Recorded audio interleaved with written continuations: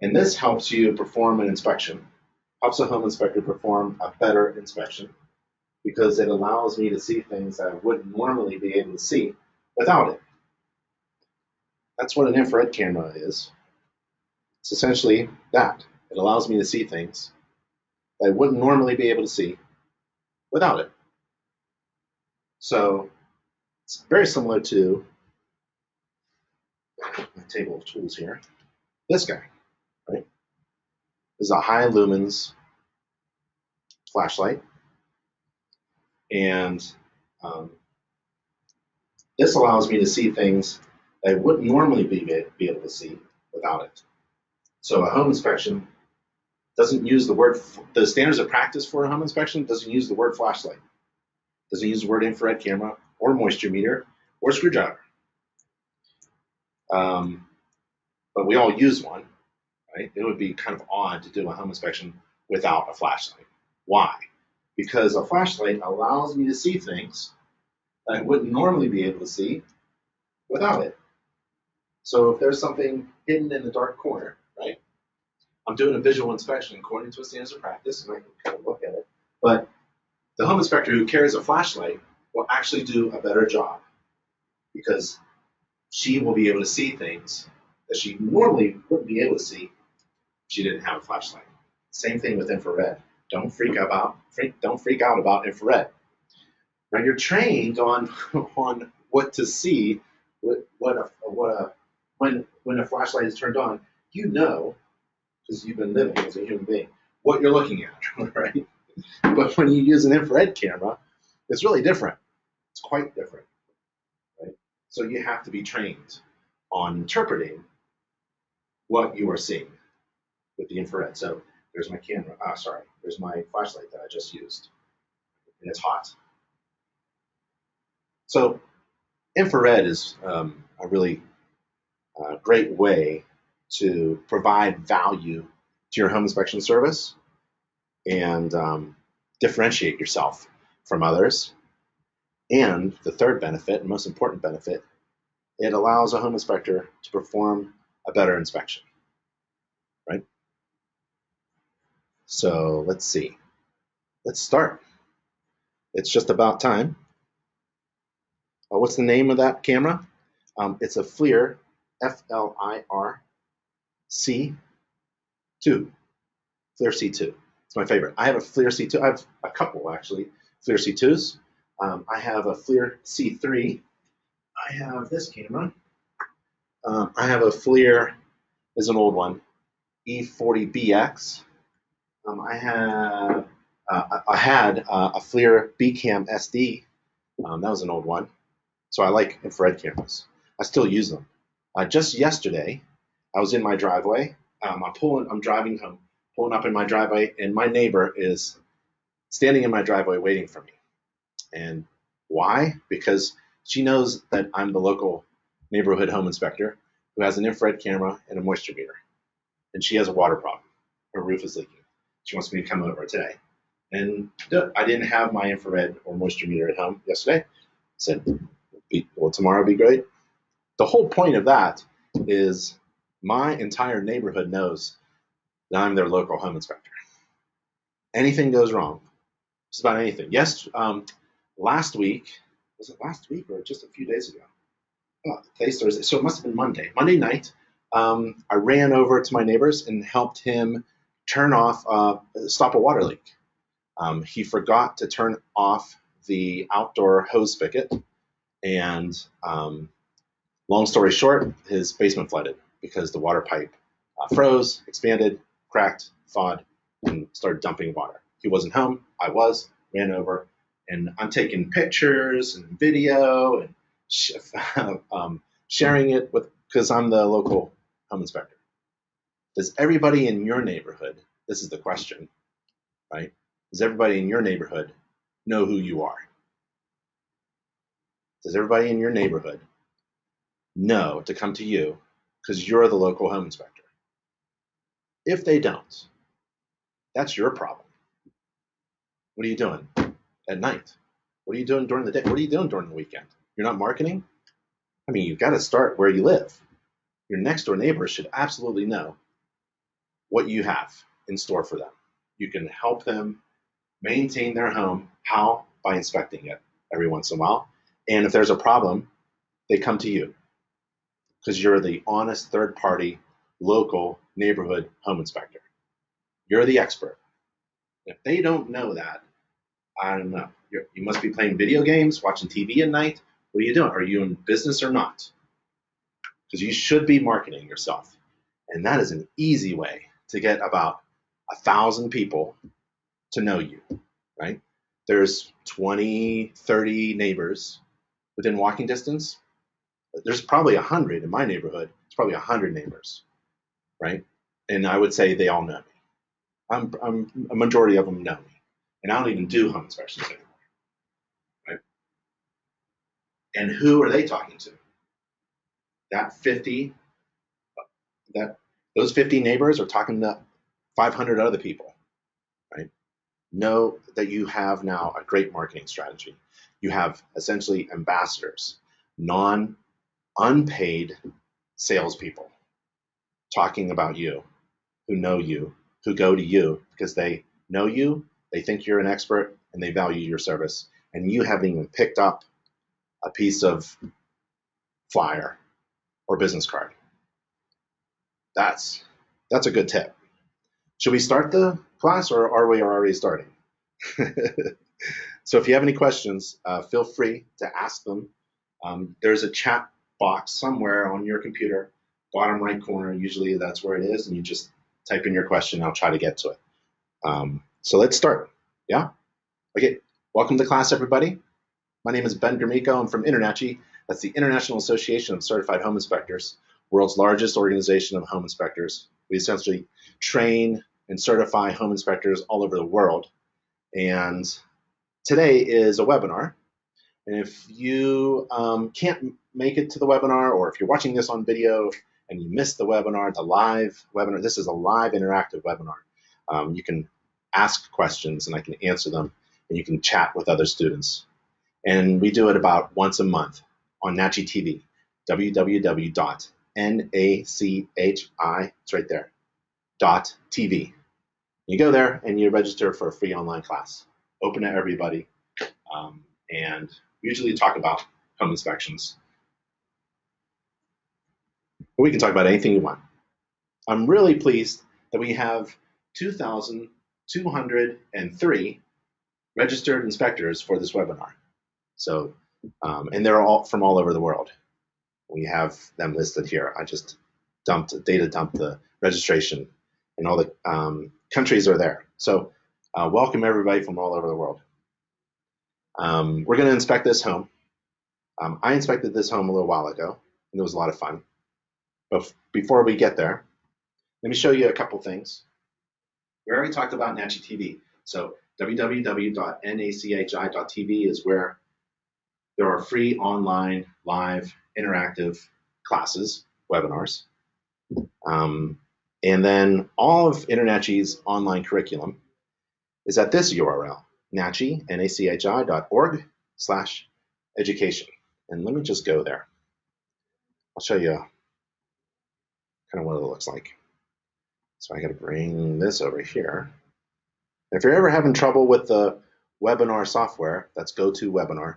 You can refresh your screen, you can log off, find that email, click the link again, come back in, probably in just a few seconds. So here's our free home inspector training provided by INTERNACHI. INTERNACHI's online courses, they're very good courses. I'm biased, but you can take a look. You can join INTERNACHI as a member, monthly or yearly, and have access to all of the courses, online courses. And let's say you want to learn about HVAC systems. So you type in the field HVAC, and on the right side, we have the HVAC training courses. So there's a few training courses about HVAC systems. If you wanted to learn about roofs, you type in roof, and there's several really good roof inspection courses. Okay, and that's on our education page at nachi.org/education. Performing an inspection is fairly straightforward. All the knowledge that you need, all the knowledge, skills, abilities that you need to perform an inspection can be gained through INTERNACHI's online curriculum. What's difficult is building and operating a successful home inspection business because that knowledge is beyond the scope of a home inspection. The scope of a home inspection, according to the standards of practice, is how you perform an inspection. So you can be technically competent in performing an inspection, but have a terrible business, right? You want to do well in both. You want to go online and learn how to perform an inspection, fairly straightforward, identify things, inspect them. Is it bad or good? Put it in the report. Huh? But you also want to be good at business and marketing. Otherwise, you're a great home inspector, but nobody knows who you are.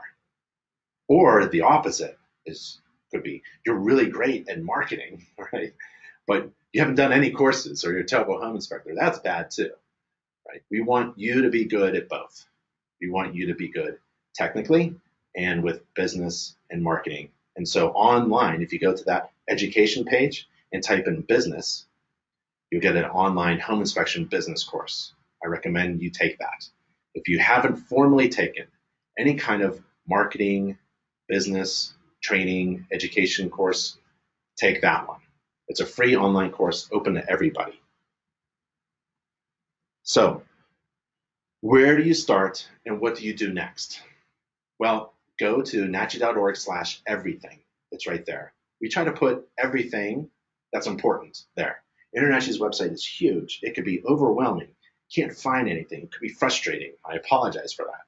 So what we do is we have pages, specific pages, for you to maybe, if you are trying to begin, what is step 1, step 2, step 3, right? So on /everything, we have 15 chunks of information in a sequential order, step by step. Step 1 is join InterNACHI. Why? Why do you want to join InterNACHI? Well, once you join InterNACHI, it's like a door has opened up, right, with a world of opportunity. And so to be a member of InterNACHI, you get access to an enormous amount of information that can help you be the best inspector and a great business owner. Let's say you need some more personal interaction. Well, we have a mentoring program. So, let's go to the everything page, okay? /everything. Oh, I have to drag it over again. And this is what it looks like. Just wanted to show you what it looks like so you know you're on the same page. So 15 steps for a successful home inspector. Little video. Step 1. Step 2, you get trained and certified. Step 3, you have a members only account. It's an online portal. Every member has that. Here's that free business home inspection business course you should take. And then you start with your brand and your marketing. We can talk about that. And then you need a website for sure. On and on and on, 15 steps. Okay. The other one is NACHI.org/mentoring. If I could spell it.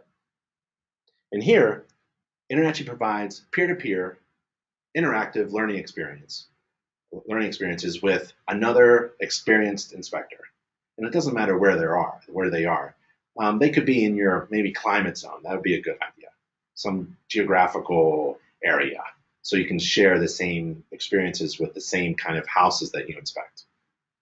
Unless you just want to talk about business. So we have a mentoring program, and you can find a mentor. You click that button there to find a mentor.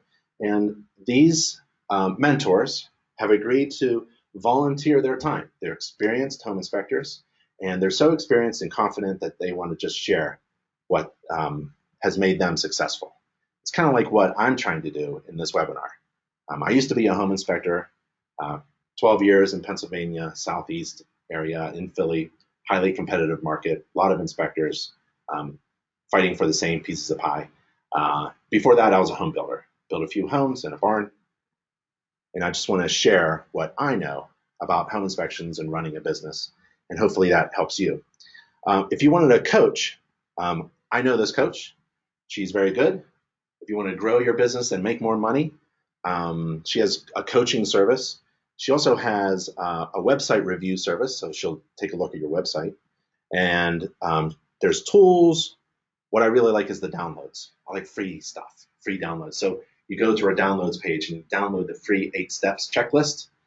She's chunked a program into 8 steps. If you follow the 8 steps, you have achieved a lot. It takes a while to do all the things that is necessary to run a successful home inspection business. In fact, you should start thinking about yourself not as a home inspector, but a business owner who just happens to perform home inspections, right? So we want you around for a while, a long time. We want you to be part of the InterNACHI family. For as long as you are in business, we want you in the family, essentially. And what do? We provide everything you need to be successful, like the sign says, right? Everything you need all in one place, right? And if there's other things that you need, like coaching, we have resources for that as well. Mentoring, we have resources for that as well. Okay? The main thing that you receive when you become an InterNACHI certified home inspector is recognition, certification. This is a federally registered certification mark. See that little R? No one on the planet can say I'm a certified professional inspector CPI unless they've gone through the InterNACHI training and certification program, right? So put that on your marketing. Don't do this. I'm from InterNACHI, so I'm promoting InterNACHI, right? Don't put InterNACHI on your business cards or whatever. Put that.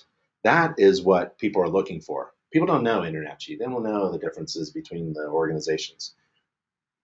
They're looking for, the typical home buyer, say, is looking for an inspector. Hopefully they're professional and they're certified. That's exactly why we got this registration mark, certified professional inspector. When you become InterNACHI certified professional inspector, you get that logo. All right, let's learn how to perform a home inspection. Let's review an inspection that I did. And we can talk about the technical aspects of how to do a home inspection. We can also talk about anything else you want, but I wrote various topics: software, writing reports, business, scheduling and time management, hiring inspectors, growing your business, branding, marketing. You need a website. And what should you charge? Calculating a profitable fee, not just charging. How do you calculate what's a profitable home inspection fee? Handling complaints, standards of ethics. How do you market to real estate agents? That was one of the downloads from inspectorcoach.com. All right, let's take a look at this house. Let me look. It's like here are your tips for inspecting permanent wood foundations. It's an uncommon type of foundation, so I've inspected only a handful of them. They were built typically by Amish. I don't know why, in Pennsylvania. And so I have some personal experience about it, but we have really good tactical training on that type of foundation in our online course titled How to Perform Inspections on Structures, Foundations, and Piers. So just type in foundation on the education page, and you'll get to the course. And then it's on the left side. Every course has a left side navigation menu, and you just jump down to permanent wood foundations. Randy, good question. Jim really likes the new dashboard that we put together. Every member of InterNACHI has their online dashboard and portal. And can we talk about double taps? Sure. Whenever I see a double tap on anything, whether it's a neutral lug or a ground lug nut or a breaker itself, I kind of flag it. It could be designed for a double tap. It could be, but I'm going to bring it up, especially if there's a overfusing. And I know that no one did a permit to finish the basement, and they just did a circuit, grabbed the light fixture and wall receptacles, 14 gauge wire and a 20 amp breaker, and they just tapped it in there. So I'm going to call it out. So double taps, those are easy to see, and I usually call them out. You're in South Florida, and I see this a lot. Okay. All right, let's go. So people in all over the country, I try to mix up the types of houses that we inspect. So this one's going to be kind of unusual for many of you, but let's just give it a go. You're going to see oil, by the way. I think this house is an oil fire tank. I made $1,000 a day. Gross. I made $1,000 a day for years and years of my life. It was really good. Even in a downturn. That's pretty good. I mean, personally for me, maybe that's not enough for you. Personally for me, that was really good. Bought a house, had 2 cars, 3 kids, 5 chickens. And that's a really successful criteria for me. That threshold was really good. How did I make $1,000 a day? I did 2 home inspections a day.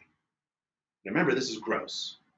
And again, you have to take a business course to understand there's a difference between gross and profit margin, right? Gross is almost who cares? If someone tells me my company did $1 million in gross revenue last year, well, that's, it sounds really impressive. Congratulations, but did you make any money? Right? It's all about calculating profitable fees. What was your profit margin? Right? So what did you actually make? What did you actually put in your pocket? I remember almost the first home inspection I ever did. Stopped doing what I was doing and did an inspection on a Saturday morning, and came home 4 hours later with $300 of cash in my pocket. And my wife was like, let's go get groceries, right? And let's do this over and over again, every Saturday, right? So that's why you're in business. If you're not in business to make a lot of money, I don't know why you're in business. Because if you want to make a good living, you get a good job. If you want to make a lot of money, have cash in your pockets, have whatever you need in your life, and then to do good in your life, if you wanted to do good and do great things outside of your immediate family or something like that, yeah, you have the resources to do that. But initially, to be in business, it's all about making money, right? And then you can do good in the world. So for me, it was $1,000 a day. In fact, for every inspector who worked in my company, it was $1,000 a day. I wanted them to bring home gross $1,000. And out of that, I knew exactly what my costs were. And my profit margin was big, right? Here's my schedule. This is my actual schedule on how I did a typical day and brought home over $1,000. I start early, but I come home around 4:30. And for being in business on your own, that's a pretty good day, right? So you leave early, about 7. That means you got to wake up 6:30. Arrive at job 1 early. Job 1's at 8 o'clock. I arrive early. If I arrive on time, I'm late. So you arrive early, you get prepared, and then job 2 is at 12 o'clock, noon. And in between there, give myself an hour for driving and eating at the same time. I don't stop and sit and eat. I get to my next job early, right? If I arrive early, which I usually do, I inspect the roof. Why? You don't have to. Really don't. It's really up to you. What do you want to do? What do you want to inspect first? Some inspectors have told me they like to inspect the kitchen first. Well, for me, that doesn't work because I want to arrive early. I want to do something. I want to start working. So one of the systems that I can start inspecting is it's either the exterior or the roof.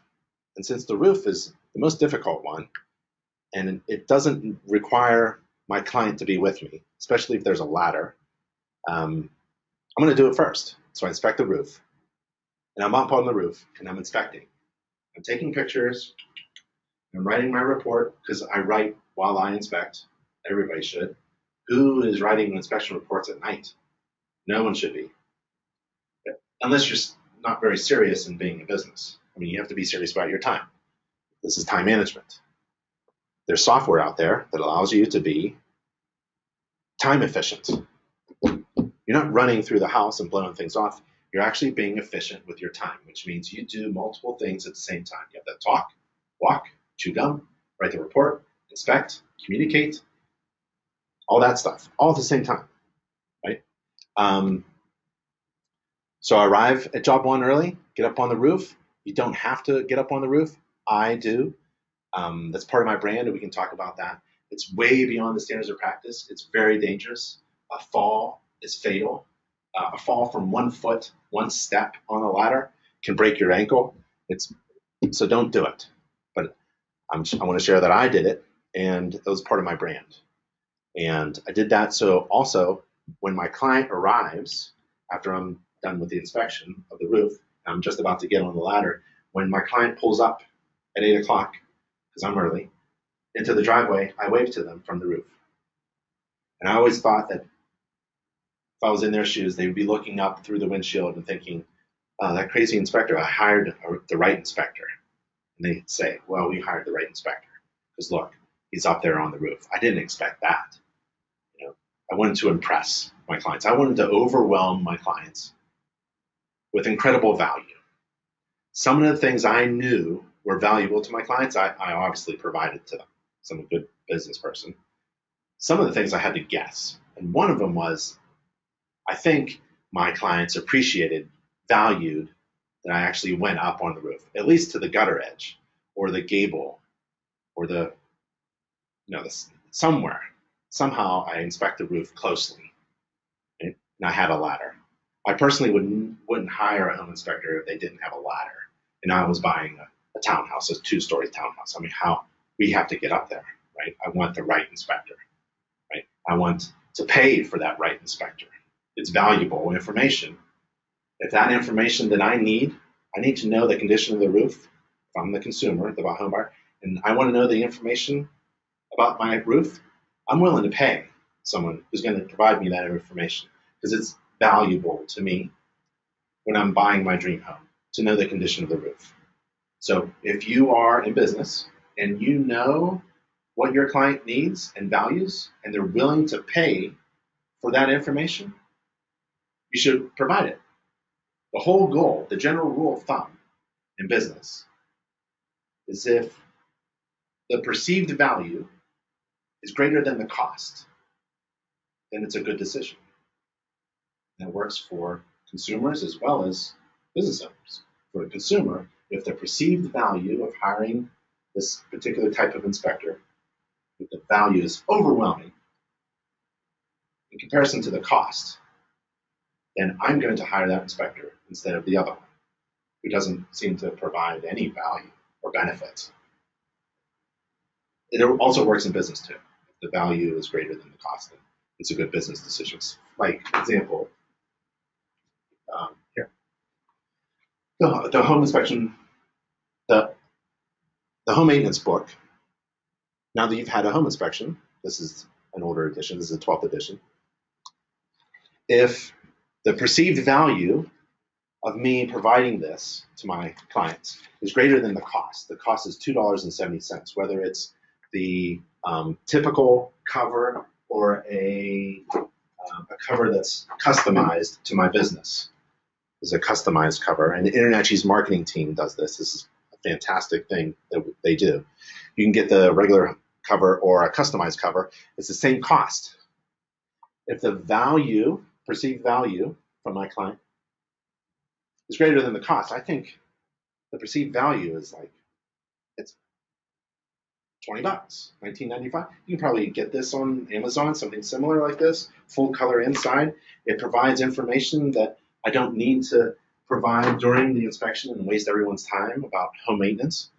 That's valuable information. It has weight to it. It's valuable. It's a heck of a lot value. It's only $2.70. Cost me nothing. If actually I raise my inspection fee $5 and provide a $2.70 product or service, I just raise my inspection fee and my clients pay for their own home maintenance book and a cup of coffee for me every day. I don't buy anything. I don't even my infrared camera, right? My infrared camera that we had on, my FLIR C2 for $500. Go to Inspector Outlet, right? Members get discounts or special pricing consideration. I would just raise my inspection fee a few dollars, and over the year, this would be purchased. By who? Not by me. I don't want that overhead. My clients. My clients buy the tools that I use that I, in return, provide great value. Does that make sense? Like, I'm not going to think, oh, $600, oh, $2.70 for a customized home inspo. Nope, this is just an opportunity to provide value, and that overhead is going to be paid for by my client. Oh, we're like 3 slides in, and we haven't even gotten anywhere. Well, anyways, here's my minute-by-minute breakdown of how I inspect a house. At 8:15, 9:15, that big chunk there, that's where it gets juicy because that's where all the difficult stuff is. HVAC, plumbing, electrical, then we move to foundation. And after that, around 10 o'clock, I've been there for 2 hours, I'm kind of like done. Because the attic, unfinished spaces, that's easy. And moving through the interior, grabbing the bathroom, grabbing the garage, the kitchen, I end up in the kitchen where it's nice and warm. You know, the kitchen's a good place to end. It's where everyone gathers. It's where the coffee is. and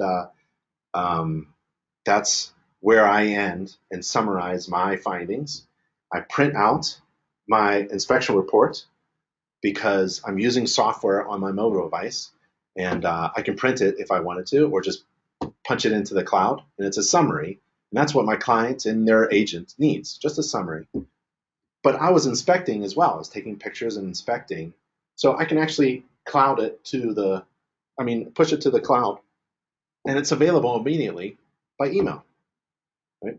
So that's what I do. I make 500 some dollars on the first job, second job, another 500 some dollars. How do I go from a $350 home inspection to making over $500 per inspection? Ancillary services, providing the additional ancillary inspection service at the right time, the right inspection at the right time. I'm already doing a home inspection. I would feel terrible if I was just doing the home inspection, right? I should have been able to attach or bundle. One way to distinguish yourself from others is to bundle services. Everyone loves bundling. Bundle some services or products and reduce the price of the whole a little bit, right? If you individually add them up, it's $700, but if you bundle it, it's $650 or $600, right? I'll do that. In my business, when we did a home inspection, 75% of all home inspections were bundled with a radon test, and 50% were bundled with a wood destroying organism inspection, and 10 were bundled with a water quality, and then it went down from there. So it's potentially like there's profit in that. And there's another general rule of thumb, if it doesn't add more time, significant, substantial amount of time, if it doesn't add more time, then you can do that ancillary service. And it will be literally just profit. Yep. So here is where you go to get ancillary inspection certification. So NACHI.org/certification. InterNACHI provides more than 45 additional inspector certifications. Not just home inspection, not that CPI. Remember we talked about the CPI logo, but we have all these other. There's a drone certification. There's a commercial inspector. There's a deck inspector. There's a garage inspector certification. There's an indoor air quality inspector certification. There's a meth house hazard inspector certificate.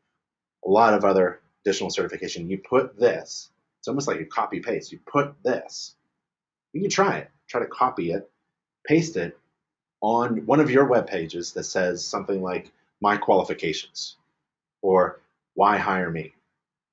Because the inspector with the most badges wins in that kind of value area.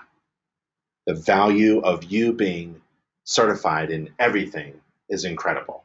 I'd pay for that. The more value you bring to your business, the higher fees you can demand. Okay? So your homework is write down what your day looks like. When do you want to start? When do you want to end? If you're only doing one inspection, you got to calculate that. How many inspections are you planning on doing during the week, the month, the year? Add it up. What's your desired annual salary? What's your overhead? What's your profit margin? Divide that by your time or the number of inspections that you do. It's all about math, right? 7:45 to 8 o'clock, I'm inspecting the roof. And bam, that picture is in my inspection report. Why? Well, I walk on the roof. I'm telling you, don't. It's fatal if you fall. It's not required. According to the standards of practice, you're not required to walk upon any roof surface. The standards of practice link is right there. You can click it, NACHA.org, SOP. It says not required to walk upon any roof surface, not even a one-story flat roof. Not required to walk upon it, right? But I do. Why? Well, I felt that it was better for me to do it as an inspector. I got to see more. I got to see defects that I wouldn't normally be able to see if I was inspecting it from the ground. So there's an advantage there. I found I did a better inspection than my competition. And the other reason was this amazing photo was on my website, in my marketing, and in my best marketing piece that I could create, which is my inspection report. You can put that also on social media, right? And blast this out. That says a lot. You actually walk upon roofs, and it looks really tall, and it was. That's okay. I wanted to beat, if I'm going to do something in my inspection, in my normal routine process of performing inspection, and it's better than my competition, I have a duty to tell everybody about it, right? The result is I'm going to beat my competition because I am communicating value. It's on my social network, my channels, my neighbors know it. Everybody knows I carry 40-foot aluminum, 32-foot fiberglass, 28-foot fiberglass, 12-foot aluminum, and crawl space gear. I go from all the way down in the ground like a worm and all the way up on the roof like a bird. Everything in between. Inspect everything. Touch everything. Walk on everything. And that's going to be in my inspection report because my inspection report is going to be passed around to my clients, their friends, their coworkers, their relatives, their neighbors, and I want them to know why I'm the best inspector. By the time they're finished reading my inspection report, which is like my marketing book, at the end of the read, they should be fully convinced that I'm the best inspector in the world. That's how you should think. It's really fun, right? And then you're in friendly competition with a lot of other inspectors around you. Because everything you do is part of your business. It's part of marketing.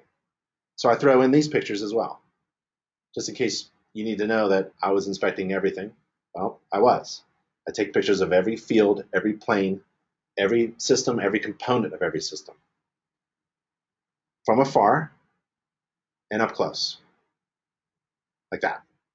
I touch the shingles. I know the condition of the shingles. Why? Because I was on it and I was touching it. And that's a ridge vent. Those shingles are in good shape, dimensional shingles. And I report upon the condition of the roof covering materials. I'm not reporting upon the roof system. The roof system includes underlayment, includes fastening. That's way beyond your visual inspection, right? So why are you commenting on it? Roof covering material, or the roof surface, or the apparent condition of the roof covering material surface. You're not inspecting the system. Careful about that. Love that shot. So pulling it up, seems to be adhered.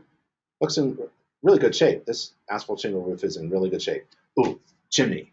Old house, chimney. It's an old house, right? I know it is. Everyone knows it's an old house. It's 80 years old. It's an old house. But I'm inspecting it without regard to the age of the home.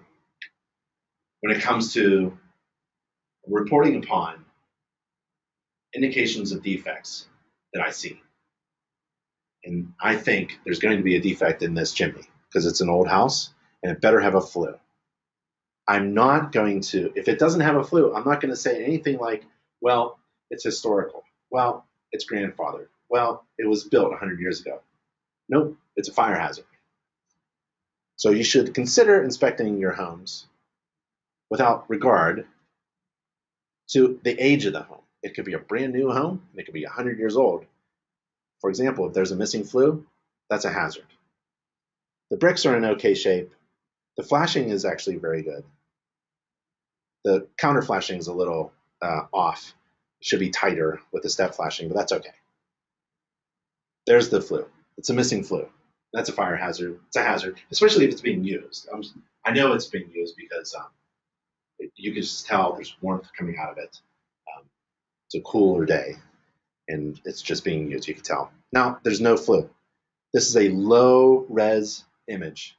I mean, the pixel size is 640 by 480, but so you don't have to take megabyte pictures. You don't have to take very high resolution 4K photos and video. Right? That's clearly understood that there's a missing flue in this chimney stack. So they need a flue liner, and that's the neighbor's flue. And there's one brick width in between. Who knows what's going on with the gases in there. Really cool shots. That's just my camera with a zoom. And that's me getting up on the roof. And as I come down, I look at the gutters, see if there's any venting, ventilation, any fascia, eaves issues. And I'm down on this is the back side. I believe it's the back side of the roof. Yeah. And there's a secondary roof. So I'm on this porch roof on the back. Well, it used to be a porch, and then he enclosed it. Some debris in the gutters. Wherever there's two different materials touching each other, intersecting each other, I want to see flashing. If there's an open gap, I want to see that open gap flashed or sealed. So there's flashing there. That's good. Flashing and sealant around the windows. They've been capped, old windows. The vinyl siding is probably installed on top of brick or something. There's a shot of the backyard. And not required to, but I'll take a look at the driveway in the back there in the parking area for sure, but that little ancillary shed, I'll take a look at that. And I'm thinking also of how water is collected by the roof, controlled, captured by the gutters, controlled by the downspouts, and discharged away. You are not required to inspect or be responsible for anything that goes underground. So I don't know exactly what happens when it's raining. It's not raining today. It could just overflow. It's hard surface. Doesn't look like dirt is eroding. There's no indications that there are any problems with the underground drainage pipe, but there might be. I'm not responsible for it. I also do videos as well. So let's see if, before we get to the defect definitions,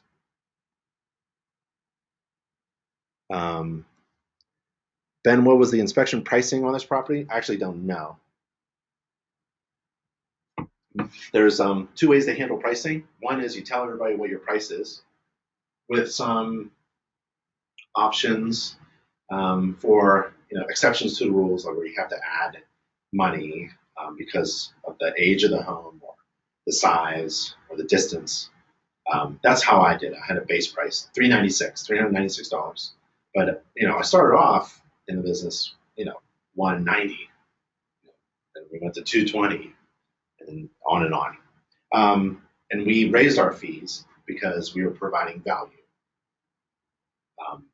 If the value that you provide is kind of incongruent with the cost, with your fee that you're charging, you've got a problem with your business, and no one's going to hire you. You have to show overwhelming value in order to demand higher fees. So that house there, if I was doing inspections, $400 minimum, but I probably did other things on top of it.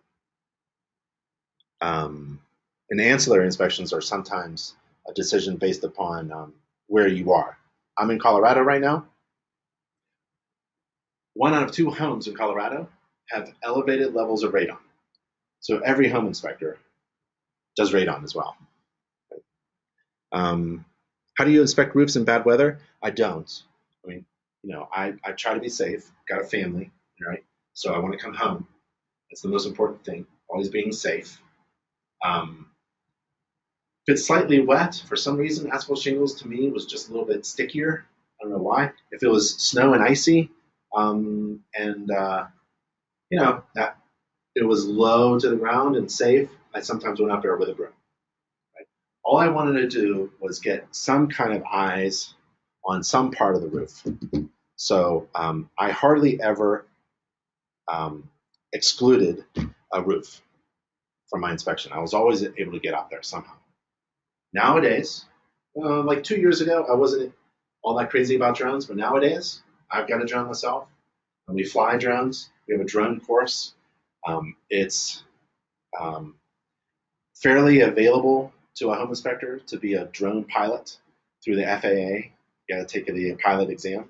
We have a course that helps you take that exam, and you can do a drone video or drone imagery with 4K resolution, so you can blow it up.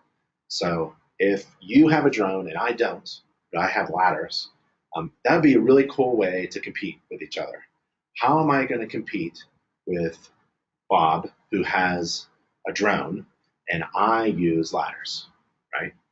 So Bob's website probably has a homepage, a hero image that has some kind of aerial view, and he's standing there with his controllers and he's waving. That'd be an awesome shot. I'm probably going to put me on a ladder somewhere and getting up on the roof, something like that. And we'll compete. And it'll depend upon what people value, right? So you have to think about that kind of stuff too. You don't have to get up on every roof, especially in bad weather. What are the most important tools and meters and software should a new inspector get? That's easy. You need a flashlight, high lumens flashlight, right?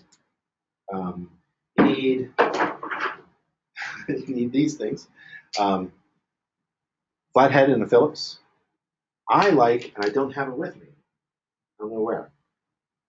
It's a combination. It's like a 6-in-1. So you hold one and you pull out the flathead and spin it, and it becomes Phillips. Or you pull it out like this, and you can take a screw out, a hex screw or something. So there's like 6-in-1 sets in it. I would get a moisture meter, even if you don't have an infrared, but that's next. Moisture meter with pins and a non-invasive surface. This is a Protometer. This is an X-Tech, kind of like that. The microwave detector, it's kind of like the shock and awe. You stick that in the microwave with a cup of water, and it turns red if there's microwaves. I use this when I wanted to, it's a laser thermometer, so I ping the registers, electric baseboards, boiler baseboards, the water baseboards, radiators. And then these are my favorite too. This is an extendable hoe. Oh, so the whole total price is just a few $100. Your flashlight, a good one is $200 for a flashlight, but it's LED lumens. And then the other tools, well, you need a razor. That's nothing. The mirror. Infrared is probably the most expensive so far, for $450, $500. This is an extendable hoe. It's probably $50. So it extends. It has 3 tines on it, like fingers. I heat one up and I straighten it so that I can poke, and the other are for hooking and grabbing insulation and then putting it back, and no one knows. This is a Hydro Shark. Very difficult to find, but they're still around, so you got to Google it. But it's a moisture meter. So there's pins here, and it gives me a little symbol and an audio. And what I do is I can reach a ceiling, and I can also go around a basement and go through the carpeting and padding, right? So that's an easy thing. If you're doing well flows or water flows, you need a water meter. Those are the tools. One of the most important tools is if you do a lot of vacant homes in the morning, you need one of these. I wore this instead of putting Peach Inspections. That was my company name, Peach. Peach Inspections on the back. I wore this so that everybody knew I'm not trying to rob the place or break in. I'm the inspector. Yeah, so those are the tools. It's a very low entry point. You don't need to invest a lot of money to get in. One of the other expensive things would be software. It's essential. You need software. I have software on my phone.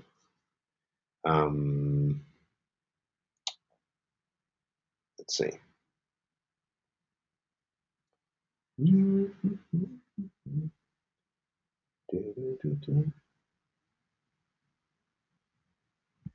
Come on. There it is. Oh, hold on.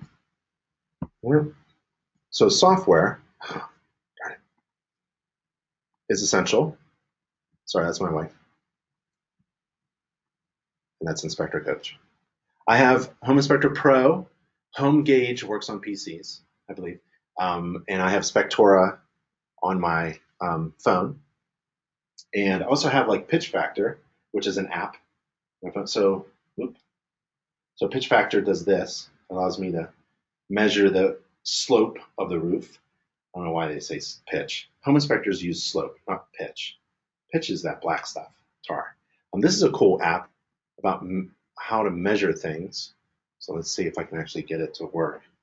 So if I want to measure something, like drag it and I measure over here, and then I measure over here, and then measure over here, this way, measure this way, that, right? And then I measure like that. You see this? Hope you can. Oh, oops, I'm shaking too much. But anyways, it can measure for you. And then, if you want to measure that, so that's 15 inches.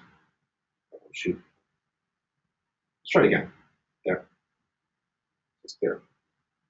So I'm going to measure this.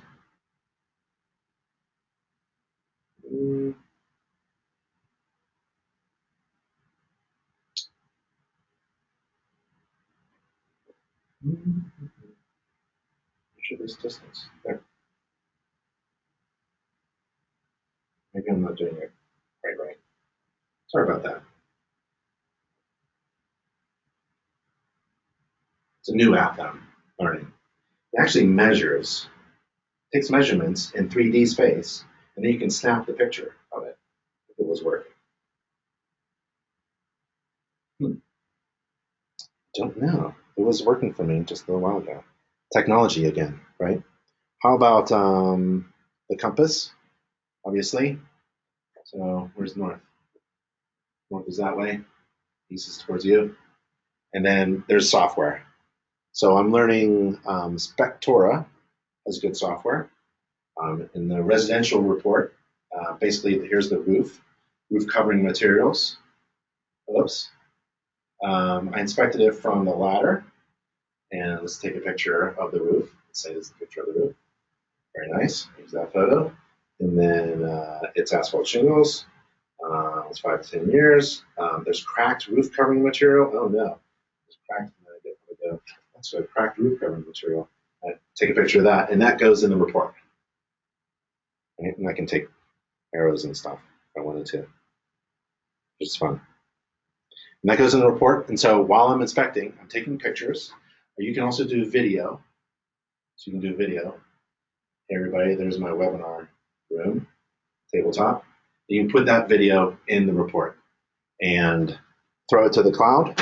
And now your inspection reports are immediately available with 100 photos and video, and you're inspecting and writing at the same time. That's really efficient with your time. And in your report, I would identify defects. I would recommend using some type of definition standard that identifies the degree of the issue. So if it's a minor problem, you should say minor. If it's a major problem, you should say major. Or if it's a material defect, which is defined as a defect that you saw and put in the report, deemed it to be material, that's something that's going to pose an unreasonable risk to someone's life, that's a material defect. So these definitions of different types of defects are in our glossary at nachi.org/glossary. A cosmetic defect is like a superficial flaw, it's a stain on the carpet. Minor defect can be repaired by the homeowner. Major defect, you need a contractor, and material defect, it's going to hurt someone. And I would use those definitions in my report so that when I take a picture of a defect, I tag it as cosmetic, minor, major material. And it's already defined.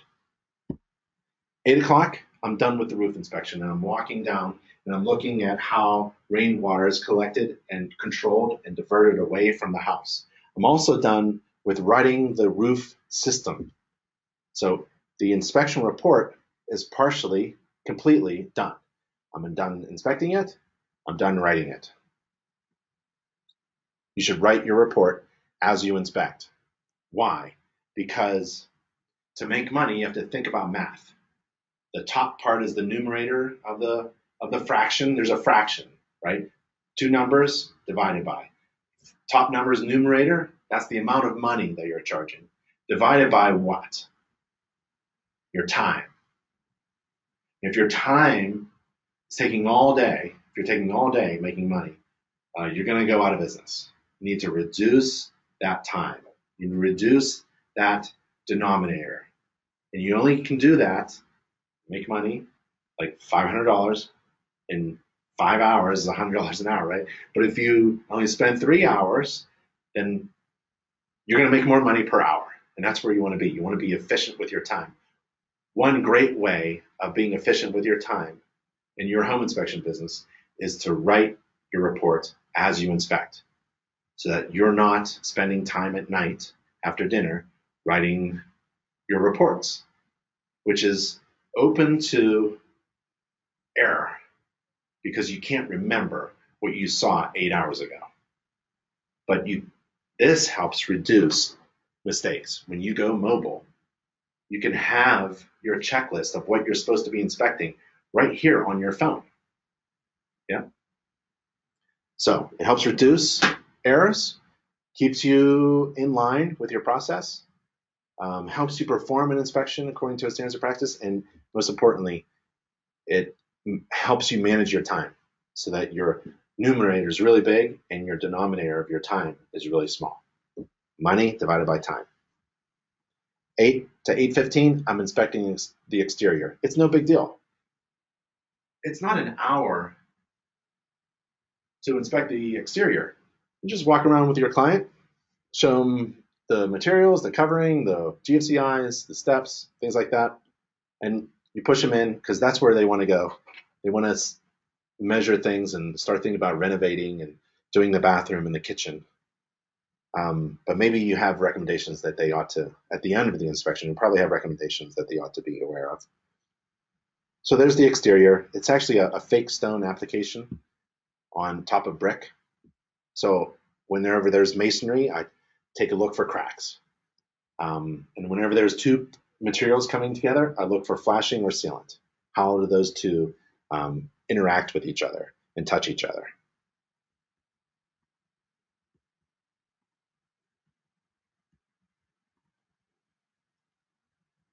And I take a lot of pictures. I'm touching a lot of things. And there's a crack, hairline, settlement, brick underneath it. I'm not really concerned about it. The exterior looks good. Take pictures of all the minor cracks. Some of the cracks have been repaired. Whenever I see that the homeowner repaired something, I put it in the report and I ask my client to ask the seller to explain what has been repaired and why. Kind of relieves me of that burden. Cracks here and there, not bad. Nothing's loose. 2 different materials coming in contact with each other. There's the electrical line coming down to the meter, the side of the house. The downspout, I want it diverting water away from the house, not at the corner of the house, which I think this used to be a porch in the back and they enclosed it. So we'll take a look at that in that corner, see if there's carpentry ants or wood rots or moisture problems, and all along there, especially when I see algae growing on the siding. So I think about water as I'm inspecting the exterior, think about how water hits the roof, is controlled, collected, and diverted away from the foundation. It should slope. First 10 feet around the foundation should slope about 6 inches down. To help with explaining these things, that's a really nice illustration that was designed and created by the Internet G member marketing team. And you can get those illustrations at netg.org/gallery and take screenshots or download them and upload them into your software and put them in your report. No cost to members. Sidewalk is a little cracked. I'm not too concerned. A little low, close to the ground. Not very concerned. That concerns me.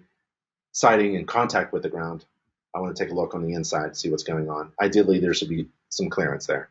Driveway, parking area, old, kind of beat up, asphalt, concrete. All right, no big deal. Shed, a lot of wood rot on the bottom of the shed roof. Shed roof shingles are okay for a shed.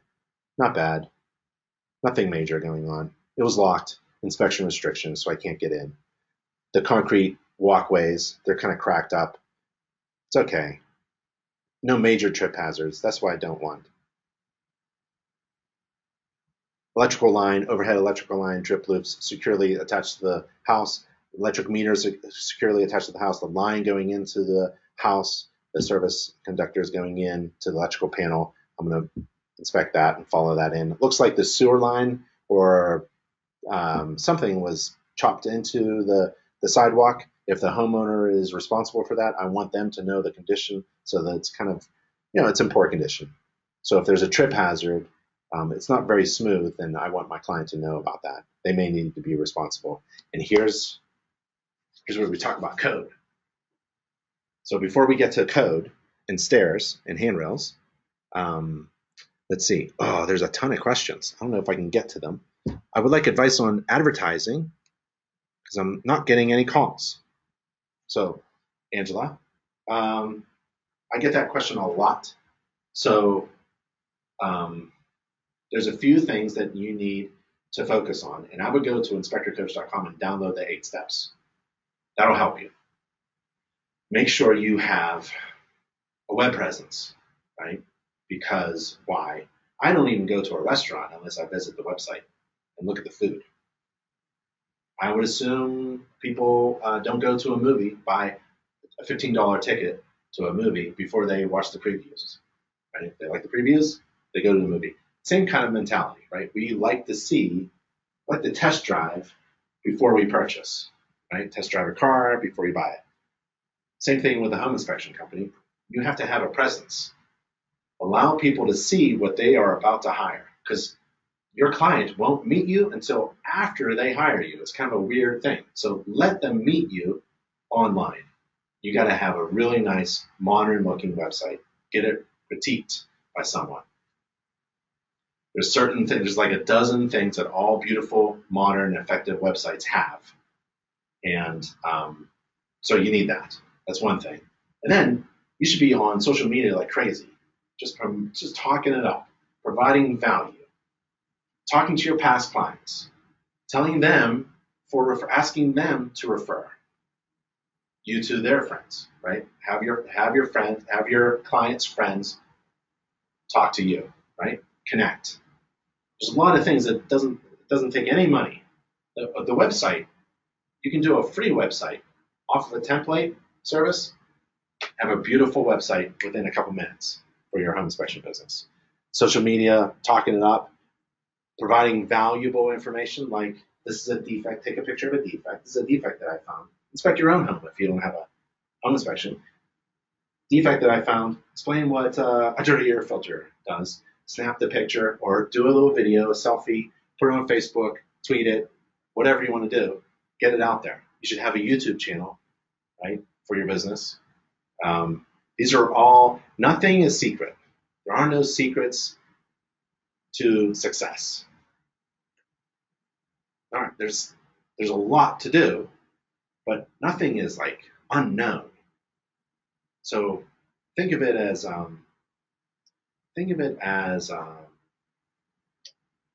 like pushing little levers forwards to be successful. You have to do a lot of things, all kind of like at the same time, and just a little bit of progress on each one. You don't just crank up all of your training. It's like a soundboard. Ever see those soundboards when there's a band? That's what I'm thinking of. Ever see those soundboards? All the microphones from the band are plugged into the soundboard, and the person in control is listening and tweaking the soundboards, and there's all those levels, and that's what I'm talking about. So imagine your business as like a soundboard, a big box with levers, and you're pushing them all up. You don't want to just grab one and push it up, like online training. I'm going to do all the online training without working on anything else. No, you have to work on a lot of things: website, business card, logo design or redesign, inspection vehicle, tools, insurance, taxes, marketing, convention, just all these things. Post on social media, post on YouTube, post on Facebook, answer comments, reply back, do an email. No, just keep going forwards with all these little pieces of tracks. Yeah, hope that's a terrible analogy, but that's what I mean. There's a lot of things to do. So there's several resources you can go to. Again, we talked about this before earlier. InterNACHI's online business course is a really great resource, right? Learn at your own pace. You can review and review over and over again on what you need, the basic foundation stuff to build a successful business. And then there's advanced things. There's a lot of resources out there. One of them is InterNACHI's member marketing team. The member marketing team is 7 highly creative, professional graphic designers and illustrators and consultants. You call up the member marketing team. The marketing team does not work for InterNACHI in marketing. InterNACHI is doing well. They don't do marketing for InterNACHI. They work for you. Imagine the cost of hiring 7 people just to work on your marketing in your business. It'd be outrageous. You wouldn't be able to do it. But because you're a member of InterNACHI, it becomes a free service with your membership fee. They're there for you, just like everybody on staff. We're all on the contact page, and we work for you. So you have to take initiative. You have to contact the member marketing team and ask them this question: what can you do for my business? It's a great question. It's a great question. What can you do for my business? Call up anybody on the contact page. Education team, marketing team. What can you do for my business? Right? We have a lot of resources. I hope that helps, because there isn't just one thing, right? So, and I don't know your specifics, right? Have you calculated a profitable fee? Have you put a call me now button on your website? Do you even have a professionally designed logo that you can put on your professionally designed business card? Because you need a professionally designed business card, marketing package, flyers, brochures, rack cards, all professionally designed. Because if you're going to market to real estate agents, there's ways to do that too. A real estate agent can see from 10 feet away if you have a crappy business card. That's their business. They're into that, right? So you don't ask your cousin to design anything related to your marketing of your business. Don't pull anything off the internet that someone else owns, right? You have to do it yourself. And InterNACHI has a ton of resources. Let's see. You know what? There's a lot of questions. How about I answer a few, and then we talk a little bit about the inspection, and then I answer a few, and we talk about the inspection. So I want to talk about code. So when I was performing an inspection on this house, I really don't care what code says. I'm not a code inspector. I know what code says. It's part of my foundation of being a great home inspector. But as a home inspector, I have the opportunity and the freedom to say and do whatever I think according to the standards of practice. And I think there's a missing handrail here and a missing guardrail. Code says any stairway with 4 or more risers has to have a handrail. Well, wait a minute. What if I have trouble walking and I have to go up into my house and I'm older or have a bad knee and the brick surface is a little wet and I slip on step number 2, riser number 2? A code inspector will say, not required. Real estate agent even might say, code inspector says it's not required. Home inspector, we side on the client's side, our client's side. We prefer to help them, right? So I'm going to recommend a handrail. I recommend a handrail on almost one step, right? It all depends. If there's 2 or more risers, I'm recommending a handrail. This one has 3, 4 if you include the step into the entry, and there's a missing guardrail. Imagine someone falling. So riser, let's say it's 7 inches, 3 of them, say, 20, almost 2 feet. That's a serious drop. Less than 2 feet drop. Nope. I'm going to recommend a handrail here. Oh, so in the 2018 IRC, International Residential Code, section R311.7.8, handrails, it says, handrails are required for stairways with 4 or more risers. There's a link to codes online. It's a really long URL. You can take a screenshot of this right now and save it and type it in. But not for a home inspector. We're not code inspectors. We don't even say code. So what I do is say, to be safe, there should be a handrail on these stairs with 3 risers and a landing to the front door, a guardrail. There really should be on one side, both sides. Right? There really should be something to hold on to if you're going to slip. And if someone says, well, code says, I don't care what the code says. Well, this house was built back then to code, and it didn't have that requirement. Yeah, exactly. That's why I don't care really when these stairs or this house was built. Because according to modern building standards, you should have safety devices. Like at this house, when it was built, didn't have GFCIs. They didn't even exist. But nowadays, there should be GFCIs in the kitchen, and the bathroom, and the exteriors, and all that stuff. There should be a handrail when your home inspector thinks you need one, right? It's not a requirement. It's really just a piece of negotiating tool. Your home inspection report, the seller doesn't need to fix anything. But your home inspector should be there to help your client. The home inspector is there to help understand what's going on. This is a safety issue. And you're not a code inspector. Whew. Not a code inspector. Thank goodness. Downspout, dumping water right next to the foundation. That's no good. Oil fill and vent pipe. We'll get to that in a little bit. Now I'm going to where the juicy stuff is. HVAC, hot water source, water supply, drain, waste, vent, plumbing, HVAC. Thermostat, sorry, bad shot, flashes on. This is an old thermostat. Old thermostats should be replaced with programmable ones. A couple $100, and you save energy. What if, it has nothing to do with HVAC, but what if you damage something during an inspection? Well, we wrote an article about that.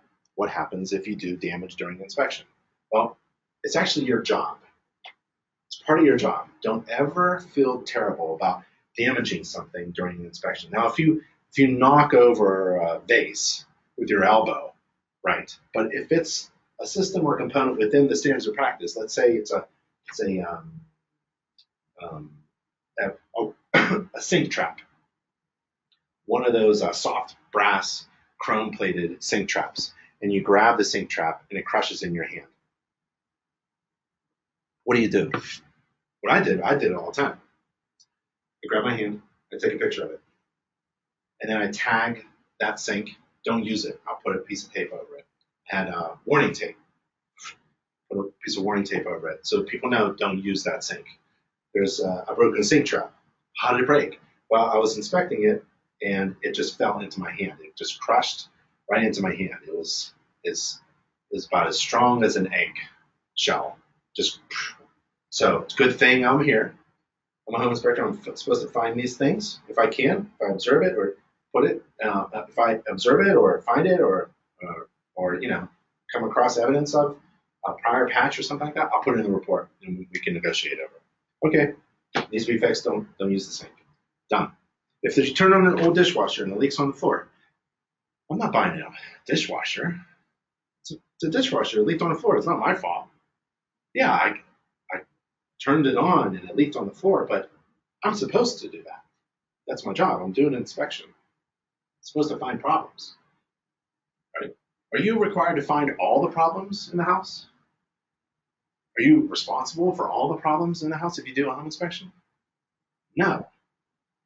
Only the ones that you both observe and deem to be major, material. That's it. So if there's a defect behind this wall, I'm not responsible for it. But if I find it and I deem it to be significant, major material, I should put it in the report. If I do both, if I see a hole in the roof and I think, man, that is a major problem, and I don't tell my client, that's negligence, right? But if I can't see your problem, oh, there could be water somewhere. There could be mold somewhere. I don't know. I'm not responsible for it. I'll take a look around. If I see it and I think it's really bad, I'll put it in the report because that's the standard to which I perform an inspection. But if I don't see it, it could be right there. It could be right there. If I don't see it, it's not within my scope. I can't report upon it. I'm not responsible for it. Back to doing damage. If I push the garage door opener, I use normal operating controls. I turn on the heating system with the thermostat and it explodes, right? I'm going to take a picture of it. I'm not going to hide anything. First thing I do is take a picture of it. This is, whoa, I'm putting that in the report. I both observe that as a problem and I'm putting that problem in my report. I once pushed the garage door opener and the darn thing just fell in pieces. Right? No one told me that the garage door rails are loose and they had problems in the past. I'm doing an inspection, no one told me. So I hit the button. What a mess. Yeah. What do you think I did? Took a picture of it, put it in the report.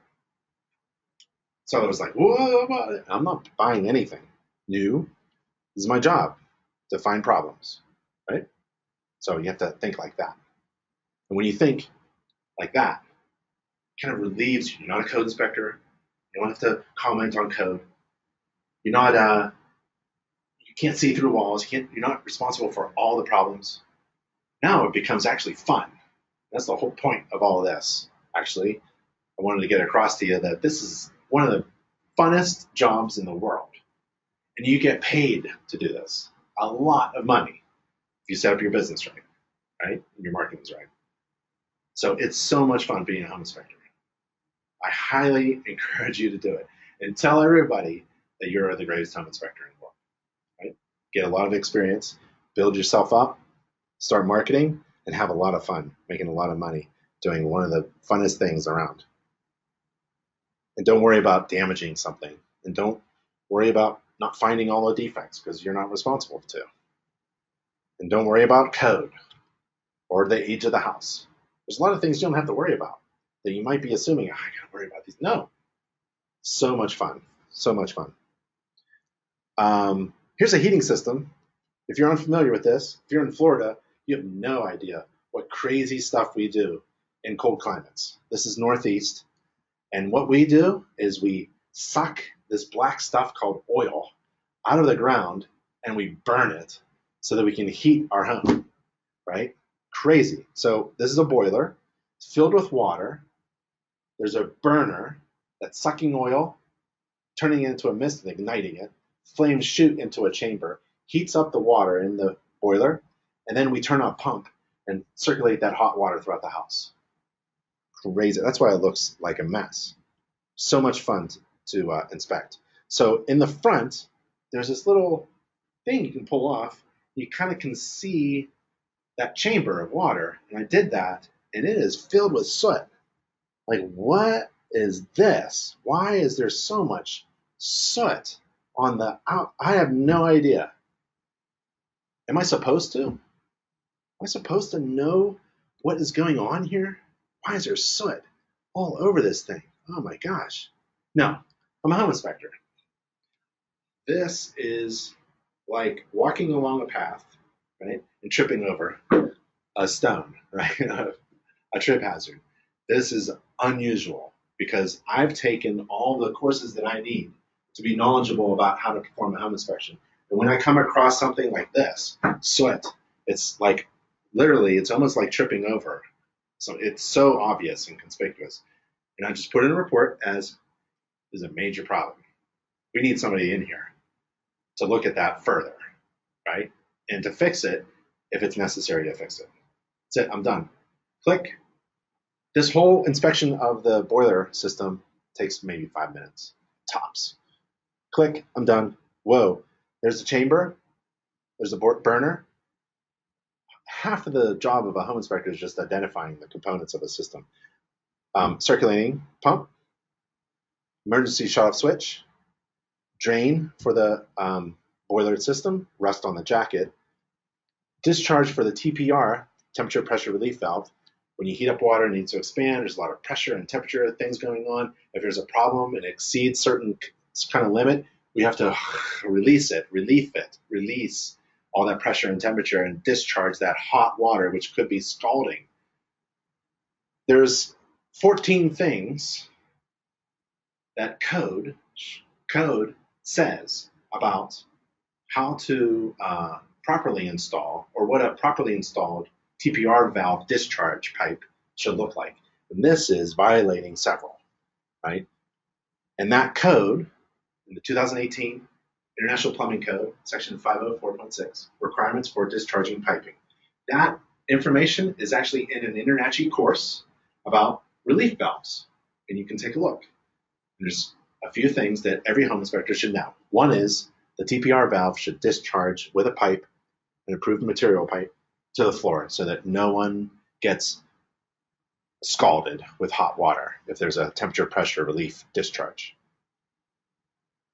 The flames inside the chamber have exhaust gases that are hot, and they need to enter a chimney stack and take that upstairs out into the atmosphere through a chimney. Remember, the chimney is unlined. Damper control, oil line, other components. Actually, the hot water comes from the boiler itself. Cold water comes in to a coil into the submerged container of hot water, boiling hot water. So it coils in, and as it coils out, it's hot, scalding hot. So it has to be a temperature control valve on it, because the hot water to all the fixtures is going to be 180 degrees, 200 degrees, right? And that's burning. That can burn a little kid. It can burn anybody within a couple seconds. So we need to temper that hot water coming from the boiler. It's missing on this old boiler. Oil storage tank. They store oil in tanks inside basements in cold climates. Crazy. There's the oil fill pipe, oil vent pipe. There's the gauge. Oil filter. This pipe goes to the boiler, to the burner of the boiler.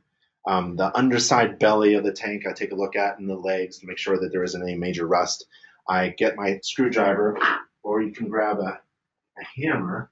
I bring a hammer. I don't actually show it, because nobody wants a home inspector swinging the hammer.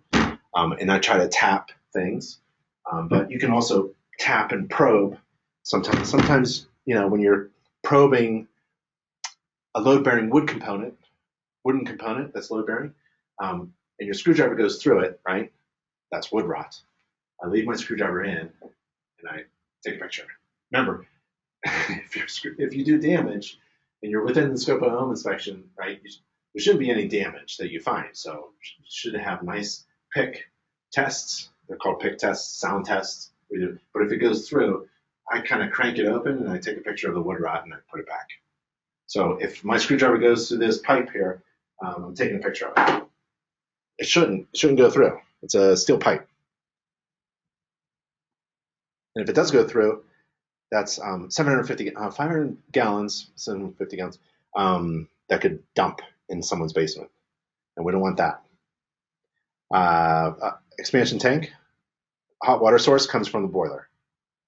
And there's the, let's see if I can grab it. Can I grab that? Yeah. So there's the control valve for the hot water. And that round circular thing is the domestic coil. Water supply. Water comes in from the street. There's a main shutoff valve, ball valve, and there's a ball valve there, water meter there, jumper cable, another ball valve, turn off, check valve, done. drain waste vent plumbing, some PVC, ABS. Don't like the combination very much. And then there's a sewer pipe here, cast iron sewer pipe, and it has a hole on top of it, and it's sewer pipe. And there's that. I lift my camera up and I take a shot and I take a picture. There's a hole in the sewer pipe. That's a major problem. It's in the report. Some other fittings here and there and some clean outs. I'm just looking for nice slope on the drain pipes. Any active plumbing leaks so I can see proper support of the pipes. It's very difficult. These are crawl space. We've got asbestos material.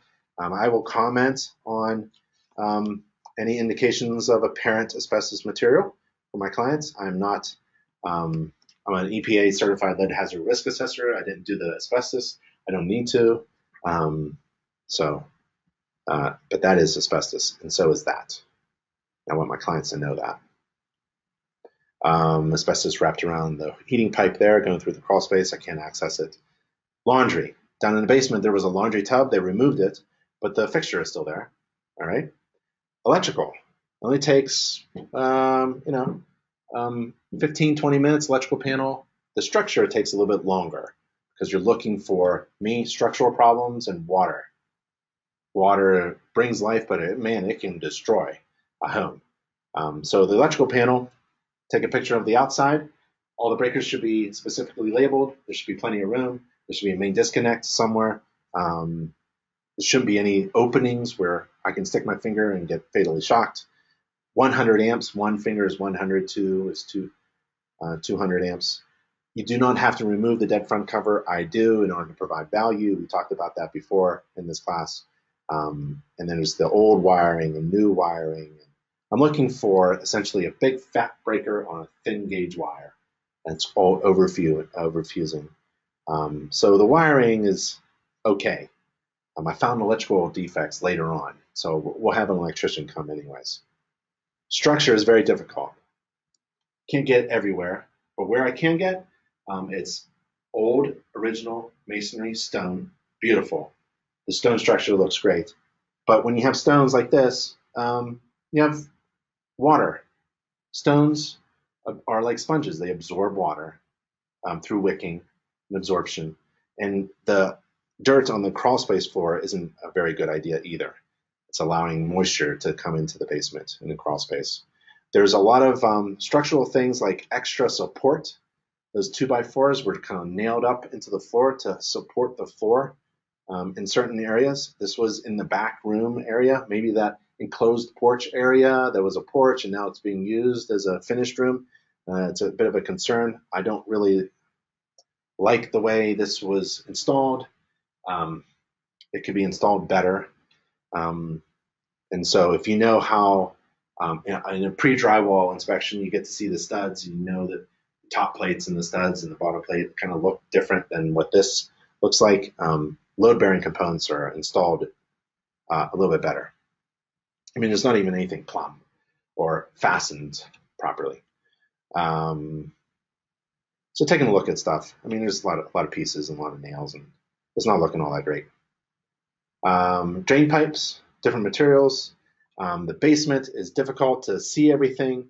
Can't really look around. There's moisture on the floor. There's moisture on the floor. But, I want to make sure that if I'm ever sued in small claims, have been a few times, no big deal. There's pictures that you take just to show that there are inspection restrictions during your time there. It was limited and restricted. There's dirt and moisture and corners, and it's okay. I mean, now if my client wants me to do a lead test, I can do that. Certified lead hazard risk assessor. It's a great service. $500-600 per service. Basically, I go around and I do baby wipes on surfaces, floors, and things like that. Steps, landings, windowsills, stuffs like that. And because we don't want small children to walk around, crawl around, and get lead paint content, dust in their mouths. It kind of stays in a child that's young. Adults, we kind of excrete it out. But the point is that no matter what home I'm in, I'm ready to offer the right service at the right time. So if I'm down in the basement, I'm down in the basement. Oh, by the way, that's what I used to do. This is a binder.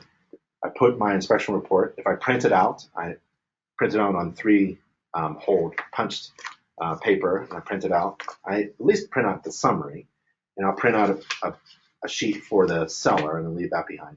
But in the pocket area are some rack cards, marketing pieces for ancillary services. And if I don't know how to sell my service, right? If I'm not confident yet in speaking about things that I do to my clients, I could use something to help me. So I could say things like, while I'm here, you may want me to inspect for mold. So why? Because I can read it if I wanted to, right? So the member marketing team produced this. Mold damages what it grows on, and the longer it grows, the more damage it can cause. So while I'm here, let me inspect your home for mold, because I see indications of possible mold, but you never know until you test. You can have a laboratory. EPA says if you can see mold, it's probably mold. You don't even need to test, but it's really up to you. If you need a report that says mold, then I can do that for you while I'm here. Now, I'm thinking about that fraction. Remember, we talked about the making money is the numerator divided by your time. If it's not going to add a lot of time to make a lot more money, ancillary services is where the profit is. So I'm going to offer ancillary services, offer the right. There's a story about my brother teaches it, tells it in his book about how to increase gross revenue. It's about being in a park and watching people go by on a sunny day. And there's two companies. One is an umbrella company, and the other one is an ice cream company. And the weather changes. And it goes from sunny to rainy. And when it's sunny, everyone's getting ice cream. And when the weather changes, everyone's grabbing an umbrella. Right? There's a line for the ice cream at a certain time, and there's a line for the umbrella at another time. Same day, same experience, same people. You would never go to a park on a sunny day and think, I need an umbrella, right? So what you want to do is, the moral to the story is, be ready to offer the right service at the right time. And if you can't, if you're not, don't know how to sell your services, I think it's just a matter of, practicing, experience, and confidence. There are certain things you can use to help you.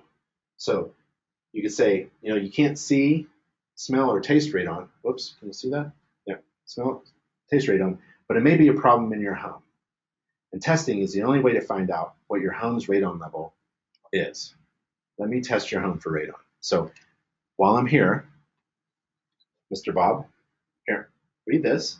And while I'm inspecting the structure, the rest of the structure here, you can hire me to do your radon test if you want to. Yada, yada, yada, $150, blah, blah, blah, right? So there's a little business tip there. Let's finish with the basement, and then I'll take a look at questions. That's basement, structure. Oh, measuring tape is one of those tools that you asked about. So I take a measuring tape and I measure sometimes the depth or height of the floor joist, sometimes the length. If I'm doing like a new home and I'm with the building supervisor, I'm going to inspect the length of the dryer exhaust. I always get them on that. It's way too long, too many bends, right? So I'm measuring other things you can measure, like access to the unfinished parts of the attic space or something like that. So sometimes you need a measuring tape. There's the floor, and it's the landing at the top of the steps. So that's what's is in a compromised kind of structural situation. We need somebody to come in here and fix that. I'm going to inspect the attic now, and there's the unfinished attic. But wait, let's see what kind of questions we have. Let's see.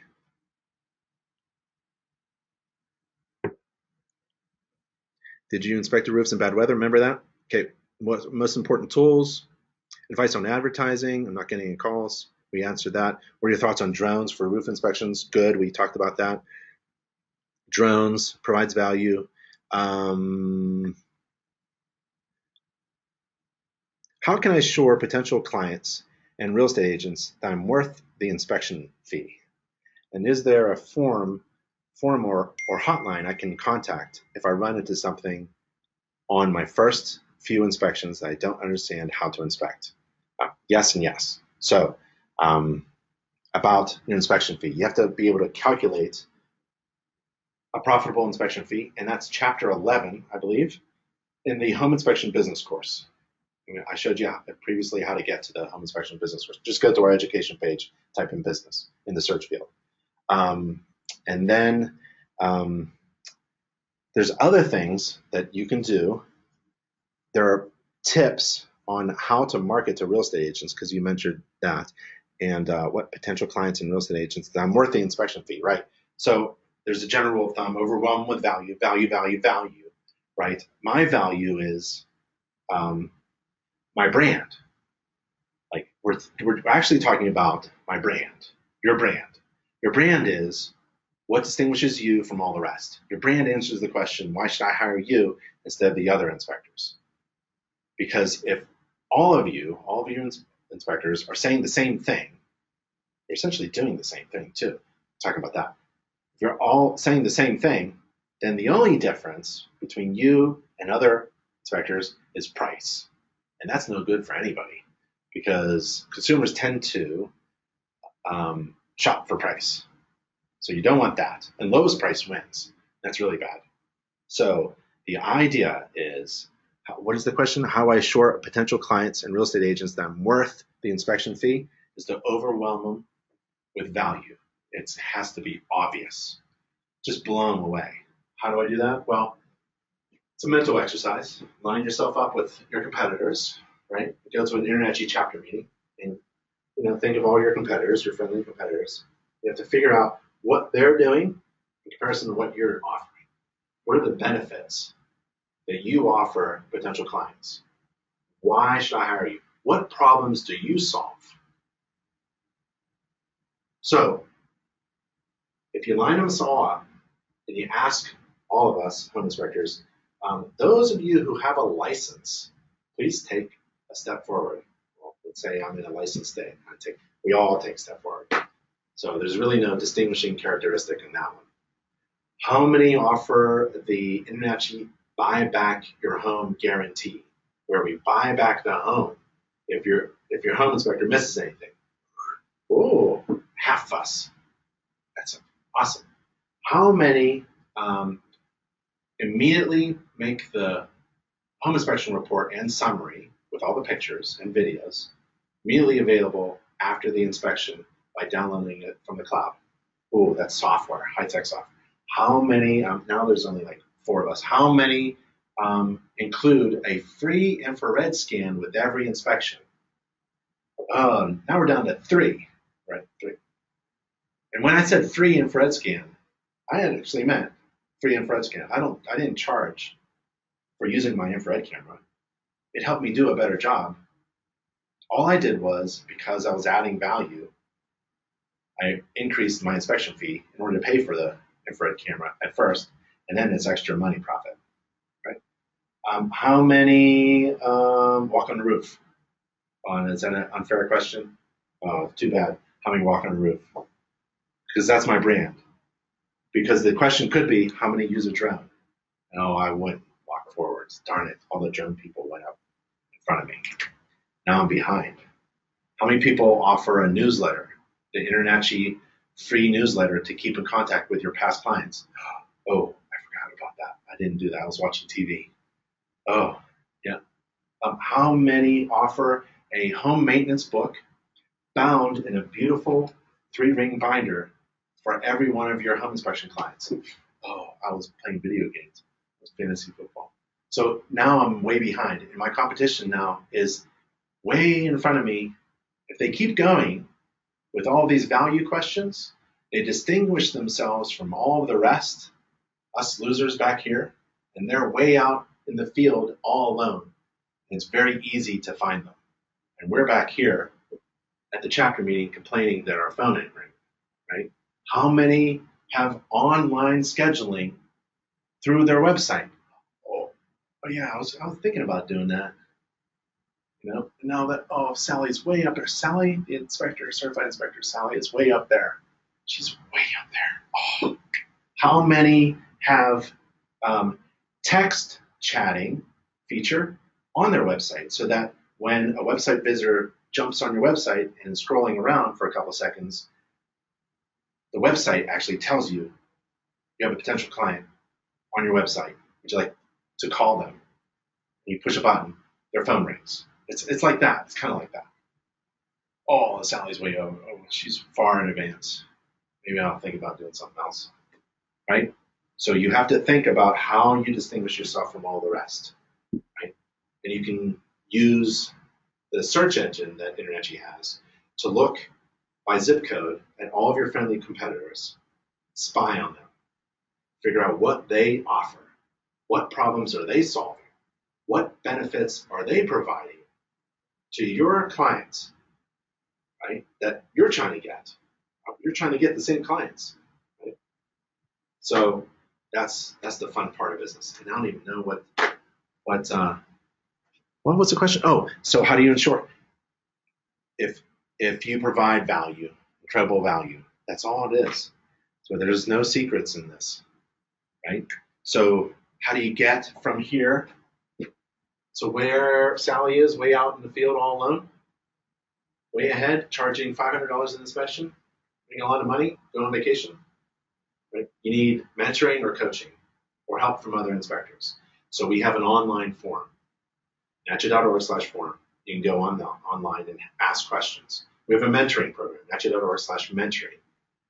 I like inspectorcoach.com, inspectorcoach.com. On the online forum, there's an emergency button, a big fat red button. You click it, and you can get to speak to other inspectors while you're inspecting. So if you find something that you don't know, what is this?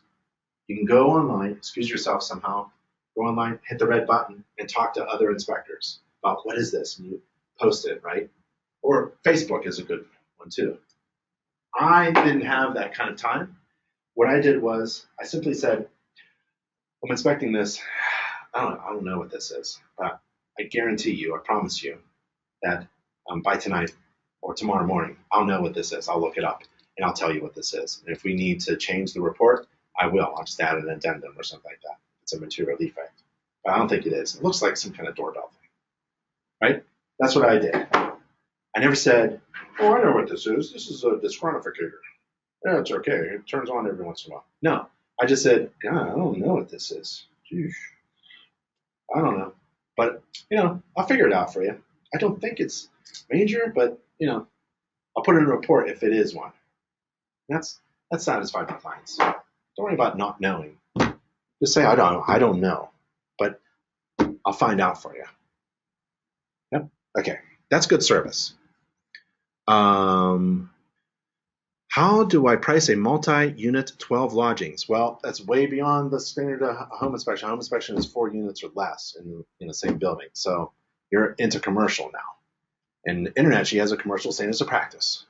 Then if you want to do a commercial inspection, you can get trained and certified as a commercial property inspector through InterNetG. There's also another organization called CCPIA.org. CCPIA.org. Join that organization. There's a commercial standards of practice too. So follow the standards of practice. I was a home inspector. I did mom and pop pizza shops and dentist offices and things like that. No big deal. But the big buildings, yeah, you need some additional help. You need help. You need to be more of a manager of experts. You're bringing an electrician, you're bringing your HVAC guy. It's going to take multiple days, So, let's see. What do you use for serial model number breakdown? These are good questions. Okay, so there's this company called Building. I don't know who it is. I think it's just I think it's a home inspector. Building-center.org. Building. There it is. Building-center.org. I don't know anything about it, right? I really don't. But it tells you these ages: HVAC age, water heater age, and recalls. And it's a free service. You take a picture of the manufacturing label. Later on, you can go HVAC, look up the model number, and it tells you the serial number and when it was made. Boom. You look up recalls too. Like it's an amazing buildingcenter.org. I don't know who this is. I've never reached out to them. So yeah, but I would use it. Seems like a cool service and it looks pretty accurate to me. So that's one of the things that I would do with serial numbers. As a home inspector, you're not required to, and I wouldn't do it in my inspection report because you're not required. Although, as practice, I take pictures of all the manufacturing labels just in case I need to in the event something else comes up, a question comes up. I'm in the attic space and there's no insulation at all. I can see the wood, lath, and plaster. So we're in an old home. It's great. I see the new sheathing, right? It must have been slate or wood shingles. So there's new sheathing for the roof. Structure looks great. I see knob and tube wiring. Knob and tube wiring is really old, antiquated wiring, and I'm flag knob and tube wiring as a material defect. And then I need an electrician to come in and take a look at this and let them say hazardous or not hazardous or potential or whatever. For me, this is a hazardous wiring method. It's an ungrounded, antiquated method of wiring that has inherent flaws in it and hazardous conditions. So if you insulate around knob and tube wiring, guess what happens? It heats up and catches on fire, right? So structure looks okay, missing insulation. There's no insulation in the walls or ceiling of this house.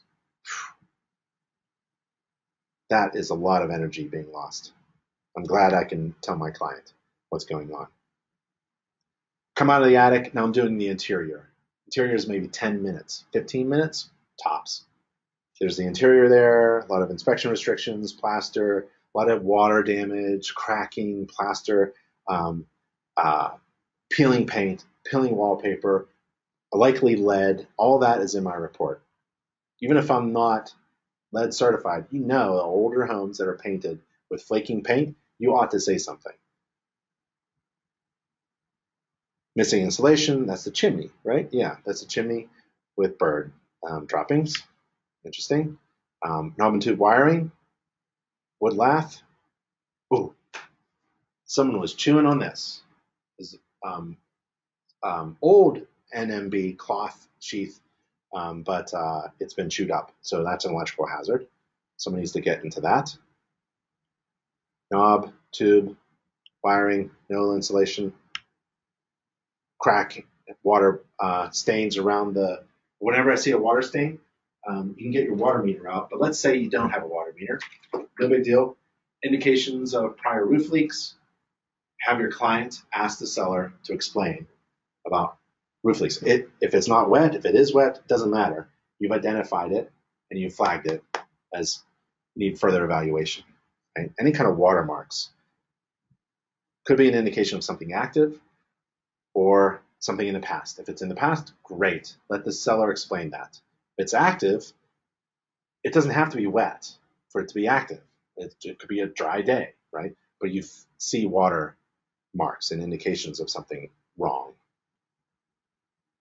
Okay, a lot of watermarks, a lot of watermarks. Interior.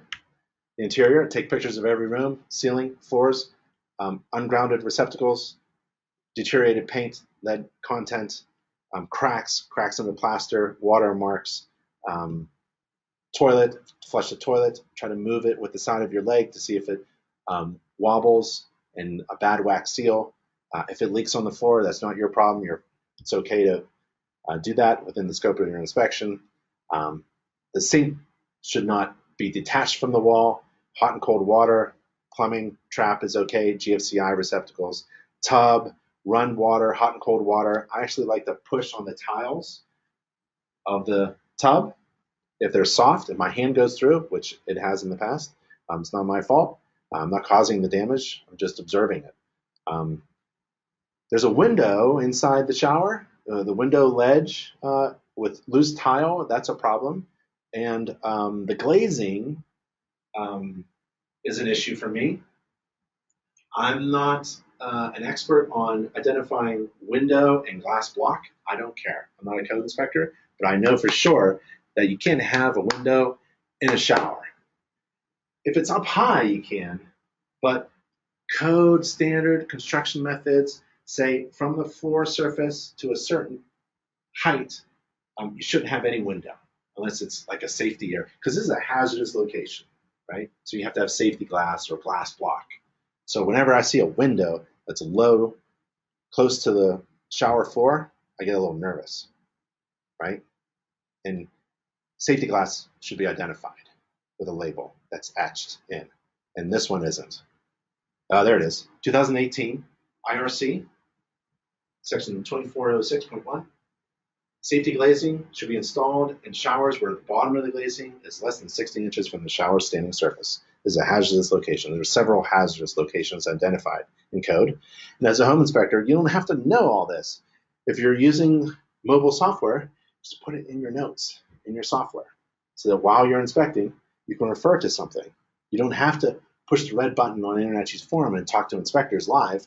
You can have information, resources to help you. That's another benefit to using mobile software. Crack glass, vent, windows, smoke detectors, any smoke detector that's yellow in color should be replaced. And here's a GFCI tester. Oh, I don't have that one either. So I'm missing my 6-in-1 screwdriver and the GFCI tester. You need a GFCI tester. Someone asked about tools, essential tools. You need a GFCI tester. So you stick it in a wall outlet and confirm that the 3-prong receptacle is actually missing a ground. There's the handrail, guardrail, interior, 2-prong receptacles, interior, back door, receptacles. Some of them are dead. Radiators. There's a bulge in the wall. Not sure why. Looking around, more smoke detectors. Laundry. The laundry, remember there was a sink they brought up in the basement? They brought it up. Laundry is next to the kitchen. Remember that? It was down in the basement. Well, here it is here. Run hot and cold water at the sink. There's a clothes washer hookup, hot and cold water. Drain pipe. It's against code, standard, building practices. The standpipe is whacked. There's a certain standard by which you have a standpipe. Dryer vent should be exhausting outside. This one isn't, and it's not even there. Electric baseboard, just that provides some additional heat. The original heating system didn't get to this room. There are rooms without heat source, like the 3rd floor. But I turned on. It smelled really bad because it was burning dust on the fins. The interior ceiling of this back porch turned into a laundry room area is okay. Inspect the kitchen. Old kitchen, run hot and cold water. That's a mess. Those are weak pipes. I didn't crush them. I took a picture of them. They need to be replaced. Missing ground fault receptacles. Even though there are GFCIs there, they're not functioning. Old range, old oven, electric oven, top oven didn't turn on because it's filled. So I don't turn anything on like this. If you do, make sure you hold onto the handle and turn it off. Don't leave that oven, don't leave that range on. And so that was one of our rules for inspectors. If you're going to test the oven, you have to hold onto the handle and don't let go. You don't want to turn on the oven and leave for the rest of the day, and then someone comes home in the evening and there's problems. So it's an older home. My client knows what they're getting. Bit of a fixer-upper. I do the report summary at the last 15 minutes, and at 11 o'clock, I'm basically done. I'm ready to go. Report summary with the client and get paid. The entire report can be available right now as a link to the cloud. And here's the report. Here's a report summary. Unlined chimney, handrail, missing handrail, exterior water faucets. No, there are no water faucets on the house. Missing GFCIs. There's a large hole in the cast iron drain pipe. Remember that? No hot water was being produced by the domestic coil, by the way. I think remember all the soot in front of the boiler? That was a problem. The relief valve on the heating system isn't discharging very well. Not every room has a heat source.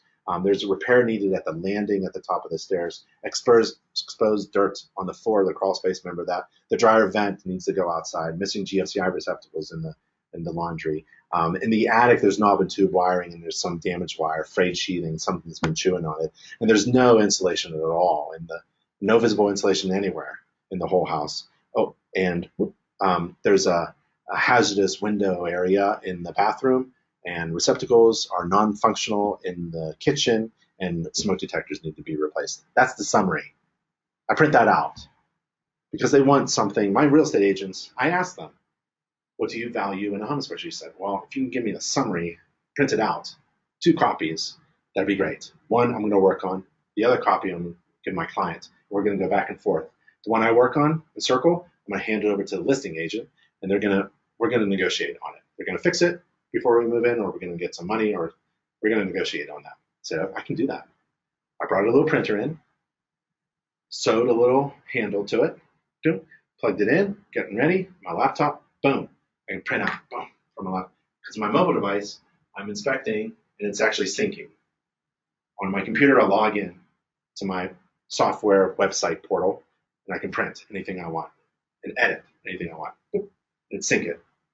I can print out the entire report. I can print out the summary. I don't have to do anything.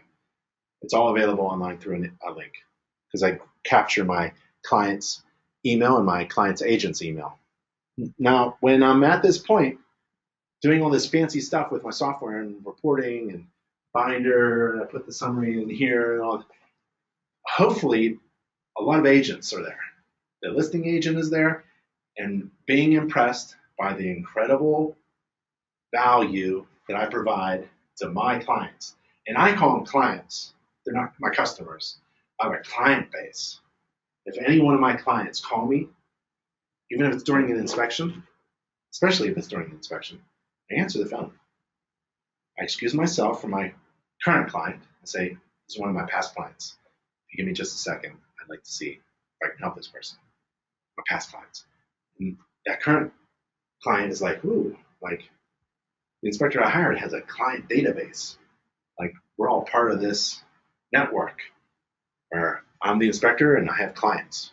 And I take care of my clients. That's the way to handle it, right?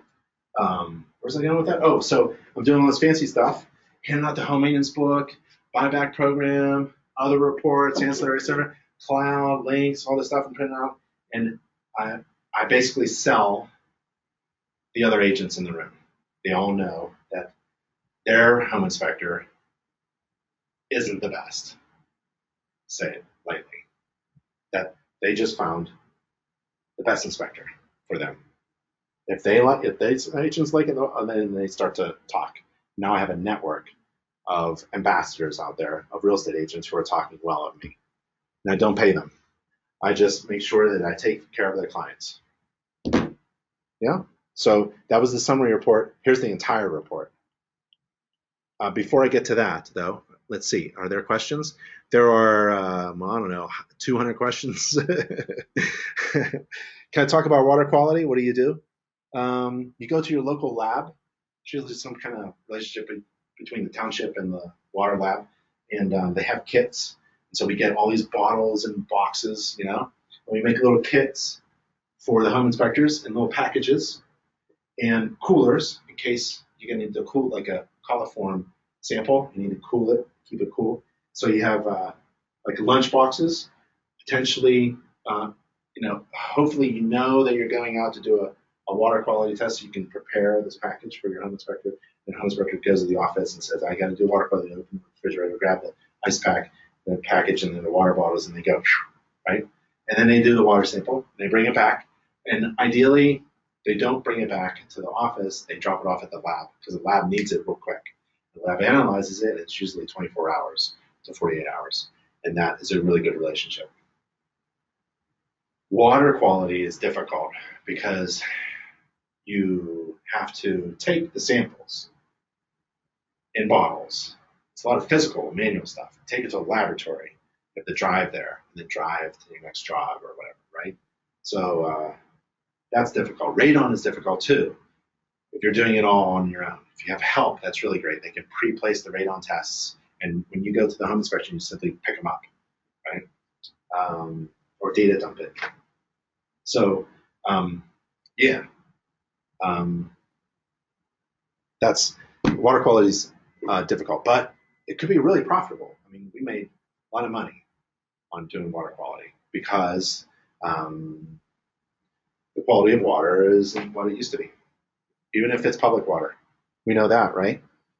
There could be lead in the pipes now. There could be some kind of weird chemical helping us stay healthy. And if it's a well, private well, for sure, you should test that. So, yep. And we have an interior water quality well training and certification course. It's online and free to members. How much are the certifications? The certifications are online and free to InterNACHI members. There are no exam fees. There are no transcript fees. There's no fees for the exams or the training or the courses. They're all online. That's why step 1 in 15 steps to be a successful home inspector is to join InterNACHI, because a whole world of opportunity opens up as you're a member of InterNACHI. You have access to all this stuff, and it's online, and there's no additional fees. All the certifications, all the logo downloads, all the illustrations, all the gallery stuff, it's just all free to InterNACHI members. Yep. I would definitely be an InterNACHI member. I'm not even a home inspector. Mold inspection, hazardous to inspector? Nah. Face mask, right? High quality. I don't like the full face because it gets all messed up. I like this one. And then I also have a Tyvek or a canvas suit for crawl spaces, gloves, hat, helmet. All depends on what you're into. You need safety protection, personal protection equipment. How much should I charge for a partial inspection, like a deck or roof inspection? Oh, that's part of the math, right? You can charge per hour. You can figure out how long it takes to do a roof inspection. Less than an hour, even including the report, because you inspect and write your report as you inspect. So what do you want to make an hour? You go the other way. You can reverse design. I want to make $100 an hour. Well, you got to charge at least $100 for that hour. How long does it get you there? How long does it take you to get there and back? An hour total driving, an hour and a half total. I don't know, on average. So you want to make $150 to $200 to do a roof inspection, right? That's going to take you 1 hour. What else is involved? Well, you need a ladder. You already got one? Yeah, okay, so you don't need to invest that. You already invested that. Overhead, tools. You need certifications? Well, you need an InterNACHI membership, right? Stretch that out. You have to think, what factors are involved for you to make $100 an hour? And what's your profit on it?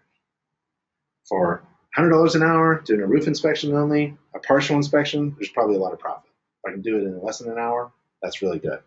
It's difficult to calculate profitable inspection fees without using math. If you're just looking around at what your competitors are doing, you're probably going to underprice yourself, because a lot of inspectors don't know what they're doing, and so they're driving the price down. And to stop that, 2 things. 1, communicate that we all got to be going up, right? Not driving down. That's no good for anybody. And learn how to provide incredible value and relationship with your client base and real estate professionals. And join other networks, other professional networks.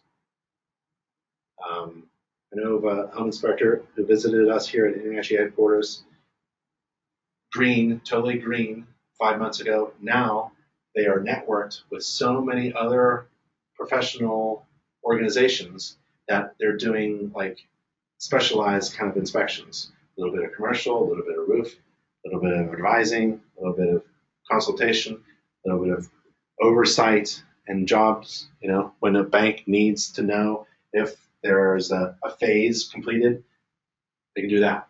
Right? And it's all calculated with math. If you know how much you need to charge per hour or per job or partial inspection, then it doesn't matter what you're doing. You can do home inspections, ancillary inspections, partial inspections, it's all profitable because you've done the math, you've done the hard work. And that's chapter 11 in the home inspection business course. What type of shoes am I using? Oh, for walking on the roof, sneakers. Something soft-soled, the bottom is soft. And no aggressive tread, but nothing completely flat either. That's too slippery. And so that's the roof, and that's the exterior. Shoes are the same thing, unless it's boot weather. So I have boots untied, I pull them up, and I do my boot exterior, like brand new home that doesn't have any grass or snow all around. So I'm in my boots, and then if I need to go on a ladder or something or into the house, different shoe. So I have a ladder shoe, right? Sneakers, no aggressive tread to get up there, or interior shoes only. And all of this is, I would have interior shoes only, and I carry them in my tool bag. This is a fantastic tool bag. They still make this. This is exactly my tool bag that I've used all my life as a home inspector. They still make it. Large mouth, open tool bag with lots of pockets for all my extra tools, and plenty of room for. I can attach it like that, right? I can put even a drill to get into attic spaces if I need to. Take off a drywall screw. I can put stuff in there, right? And my shoes go in there as well. And I just shoulder strap it, and I bring it. That's the first thing I do. I bring everything to the front door. I get out of my truck. I'm early, remember? Earlier in the class, I talked about arriving early.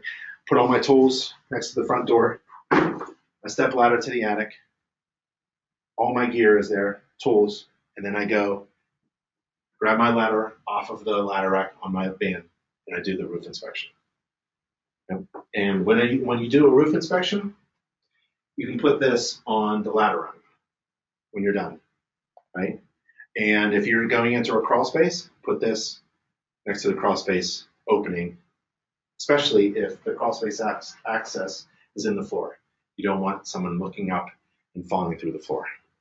I don't know how I got on that subject.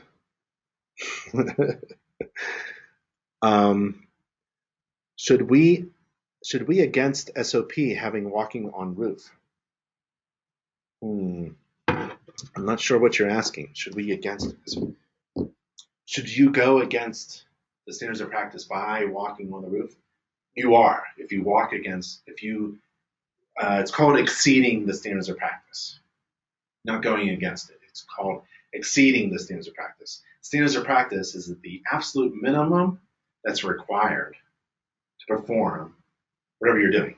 So the home inspection standards of practice is the absolute minimum things you're required to do to perform a home inspection. Absolute minimum. We're looking down like this. Absolute minimum. I tend to exceed the standards of practice in a consistent manner for all my clients. I use tools, not required to use specialized tools. I walk upon the roof, you're not required to walk upon the roof. I open things, I move insulation, not required to, and I exceed the standards of practice in a uniform, consistent manner for all my clients. So all my clients can expect me to try to get up on the roof. All my clients can expect me to use a flashlight and an infrared camera and a moisture meter. All my clients can expect me to try to use a tool that can go up in the attic or unfinished spaces and kind of measure the insulation, move it around and stuff. Right? So I exceed the standards of practice. You're not required to. If you want to play it safe, absolutely abide by the standards of practice. Not just substantially, but totally if you wanted to. And we have an article written by our legal department about exceeding the standards of practice and that it's okay if you do so. You need to just do it consistently for all of your clients. What's the best reporting program for a quick turnaround? Anything that has a mobile feature, so mobile software. That's what I recommend. Let's see. I often get the comment from real estate agents that I point out too many items that they say are not important enough to be pointed out. Where do you draw the line for providing good inspection and not overdoing it? Using the definitions of what a defect is. So not everything is a defect, right? And not all defects are the same. So there's cosmetic defect, which means agent, you don't even have to think about this. This is just a stain on the carpet.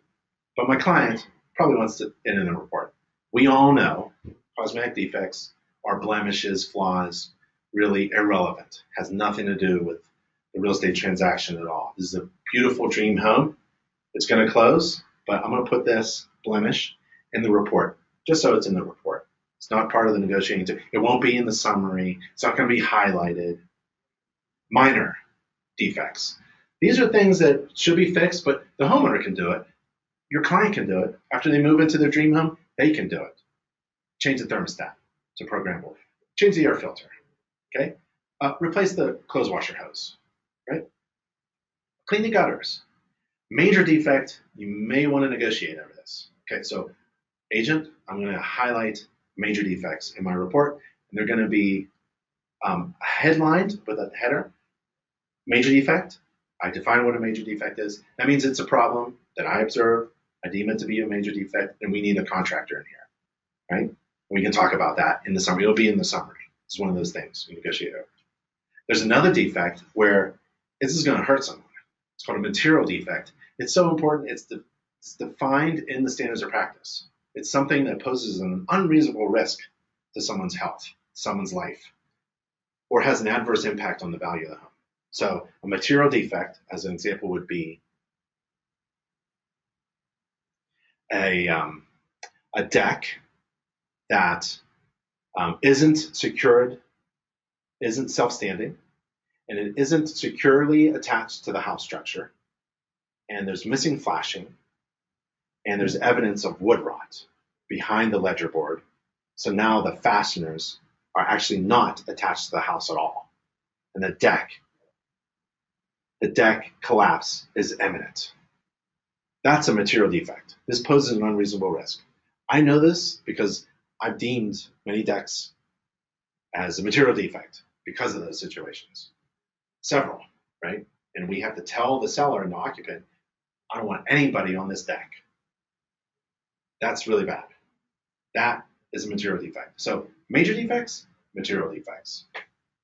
That's what we allow me then just to inspect the heck out of this thing and make a 50, 60, 70 page home inspection report. The summary will only be 1 or 2 pages, and it will only highlight the real serious stuff that you need to fix or negotiate over. Okay, understand that. Okay, now I have the freedom to do whatever I want. Oh, look, there's a stain on the carpet. Click in the report, page 10. Oh, look, there's a minor problem. There's air filter. Boop, click. Now you can inspect the whole house. There's always a way through the issue that you have, and you can just talk to your mentor or fellow inspector or your inspector coach or someone online on Facebook or on the Internet forum. There's always an answer. There are no secrets to running a successful business in which you just happen to perform inspections. There's a chimney flue. That's in the report. Love my inspection reports. My inspection reports, everybody loved them. I think it's because of the pictures. Lots of pictures. There's so many pictures that I could possibly put in the report. I took maybe 300 or 400 pictures altogether, but well, let's see. We know how many pictures. What slide is this? Darn it, I don't have a number. Well, let's say it's 300 pictures. Maybe 40 are in the report itself. And the other ones are archived and available. There's a picture of me walking on the roof and touching the shingles. There's the gutters. There's a downspout problem. There's a siding coming in close contact with the ground. That's no good. All of these are monitoring is recommended. Some cracks, some hairline cracks, some stress cracks or hairline cracks or shrinkage cracks or something in the, just monitoring is recommended. And some cracks in the sidewalk, improvement could be done. But the missing handrail, that's a correction. That's a major problem. There's no air conditioning, by the way. There's the heating pipe. This is the plumbing. Cast iron has a hole in it. There's a water shutoff valve. There's the boiler. There's no hot water. There's electrical. There's electrical panel. The wiring seems okay, except for the knob and tube wiring in the attic. There's the boiler. We have a problem with the boiler, but the components there are listed. Kind of neat where I just list the components, right? So in the report, this is how I wrote the report. You don't have to, because I'm just trying to share what I did. So I think of it as a system, right? From far away, I take a picture of the system, and then I move closer, and I about halfway, and I take another picture, right? Looking for maybe irregularities, anomalies, defects, and then I get up close and I touch every component. And I take a picture of it, and I talk about it with my client who's behind me, right? This is the flashlight. This is the and this is the thing. That's the air filter, and I did clean it. This is it's where hot water comes in, but there's no hot water. There's no click, click, click, click, click. Writing the report. And I may need, after I do the inspection of the system, I may need to like step aside and go, put details in my software. Okay, done with that system. Next, right? And it takes, some time to do that. Take some time, inspect your own home like 10 times. You'll see the difference between inspection 1 and inspection 10. Even on your own home, same home, you'll get better.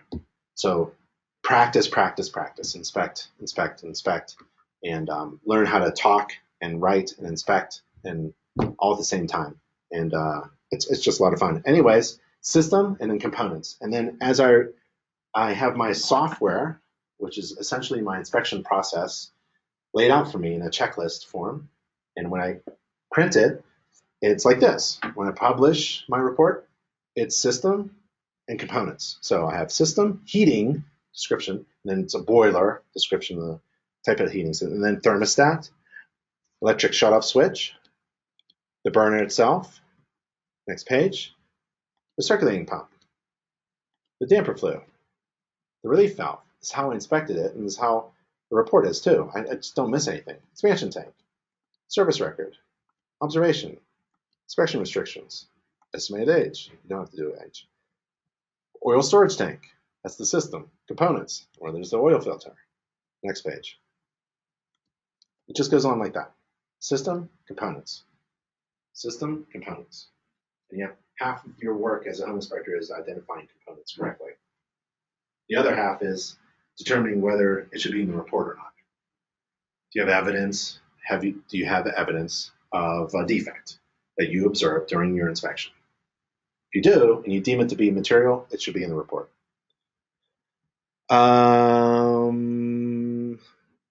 Do you use a separate camera or your phone camera? I would use my phone camera. I do use my phone camera because it has camera and video, and you can do selfies. And I used to do home inspections with 2 pouches like this guy, where there was a camera in one pouch and a camera in the other pouch. One camera was pictures and one camera was video. And then you take out the chips and stick them in your computer. What a mess that was. So this is the way to go. Mobile software. How much do you charge for a radon test? I assume you pick up the canisters as well. Yep. So it's really up to you. I mean, how much do you charge? You actually, with all due respect, shouldn't care what I charge. It has nothing to do with me. What if I charge well below? What if I'm starving, not making any money, and I charge a certain price? You don't know that I'm doing bad in business. And if you are going to price your fees with my fees, well, we have different needs. I have different goals. I have a different desired annual salary. I have different overhead. I have a different profit margin. Who cares what I do? I charge $125. But maybe that's no good for you. I don't know. So you have to do the math yourself. How do you do all of this? How do you do all this work?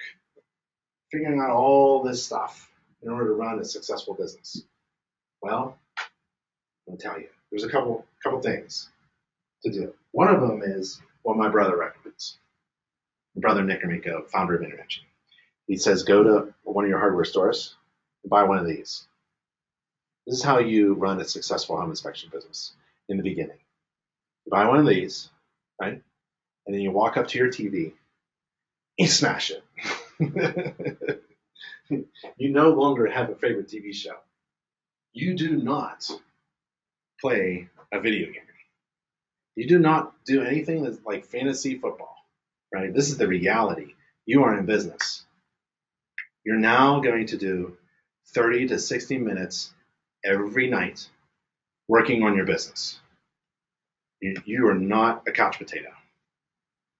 This is exciting. This is fun. If you don't have a home inspection to do, you are working on your business and marketing. You're calling up your inspector coach, inspectorcoach.com.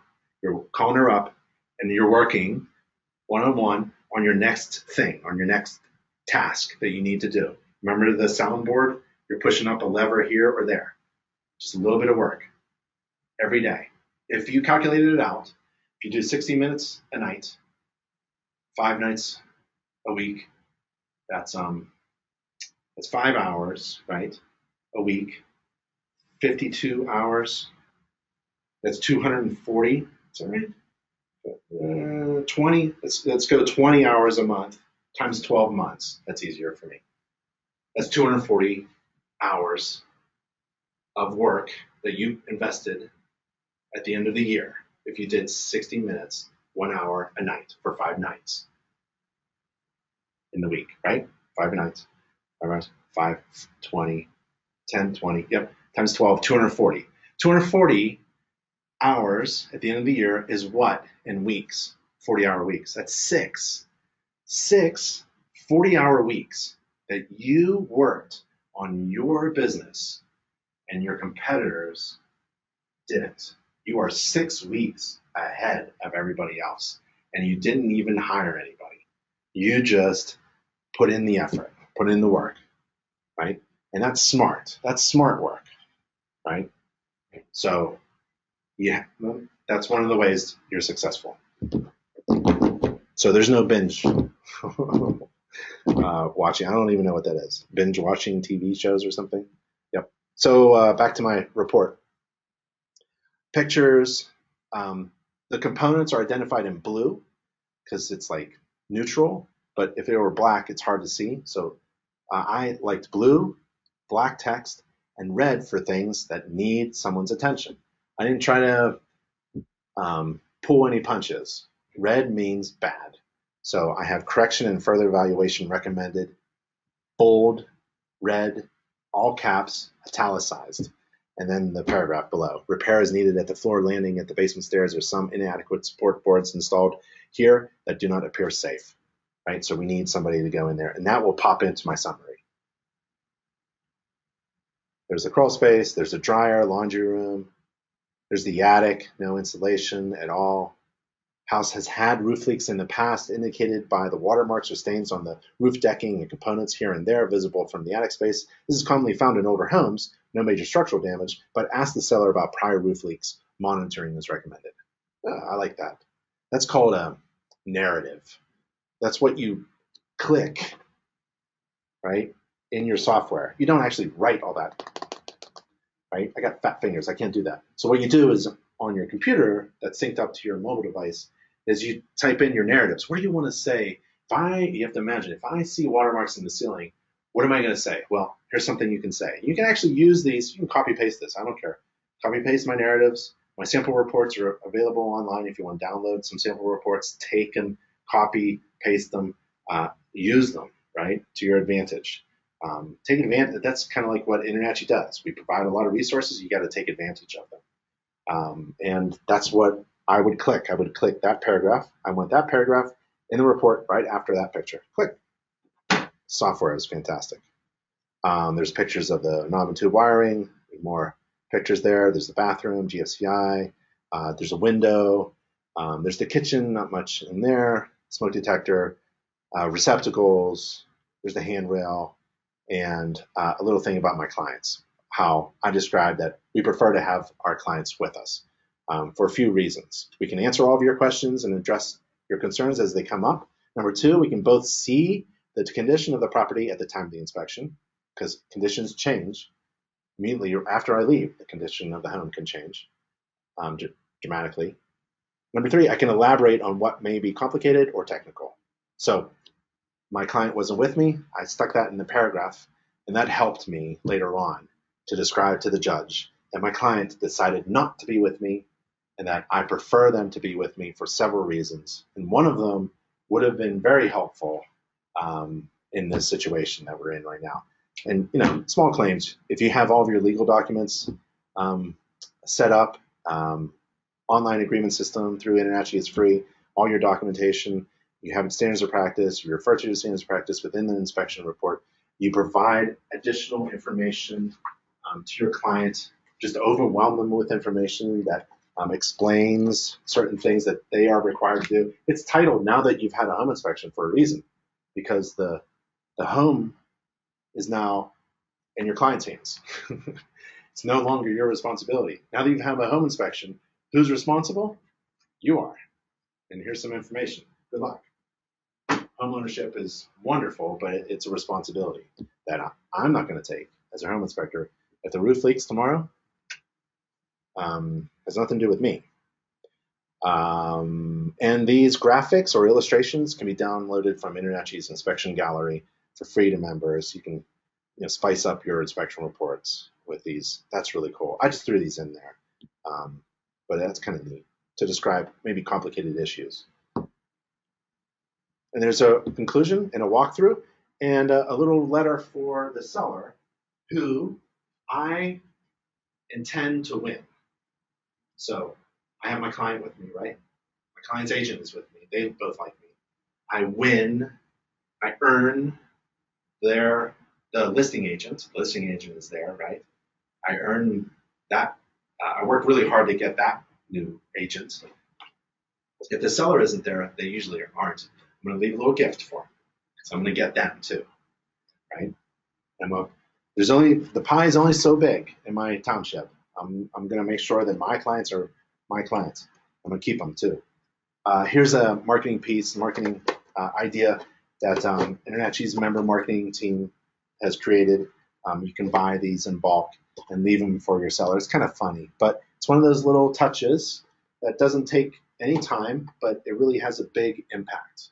So thank you. It says, it's a lunchbox, right? It says, thank you for allowing us to inspect your home. Look inside.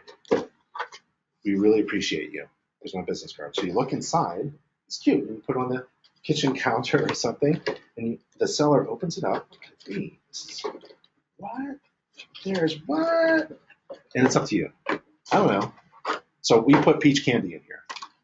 Peach flavored candy. Peach Inspections was our company name. Dan Keto still runs it. InterNACHI member. And it's Peach Inspections.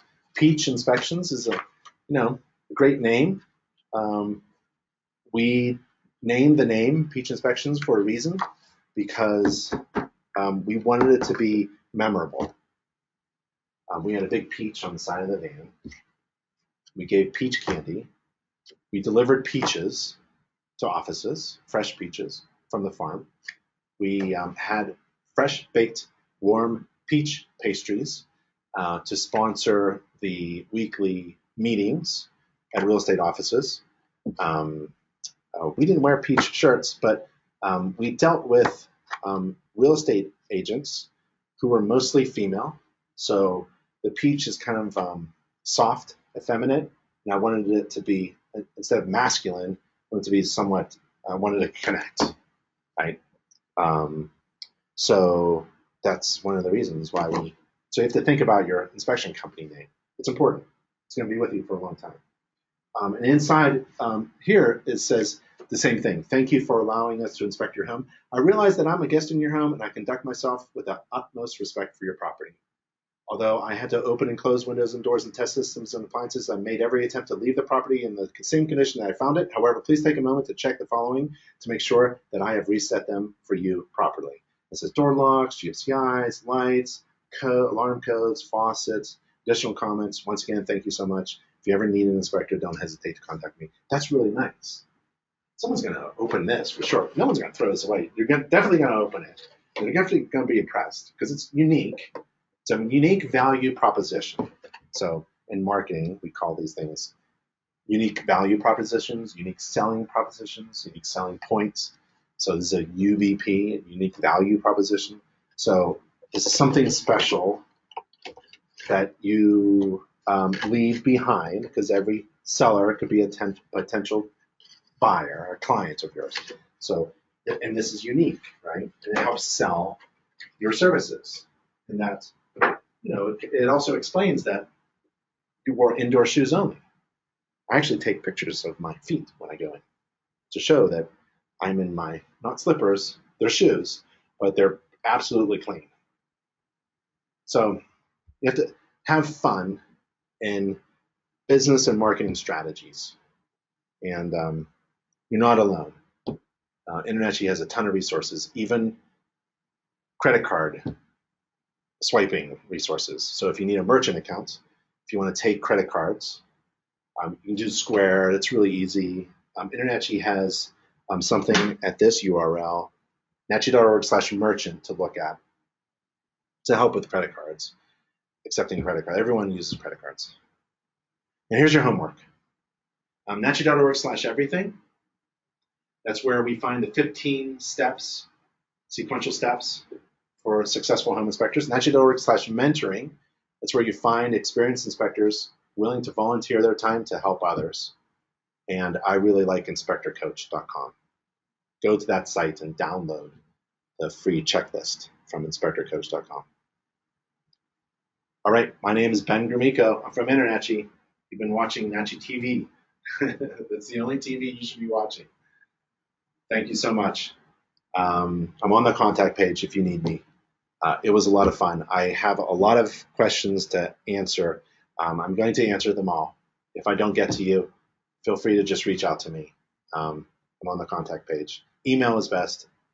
Don't call. Can't answer the phone all day long. But email, I can do that very quickly.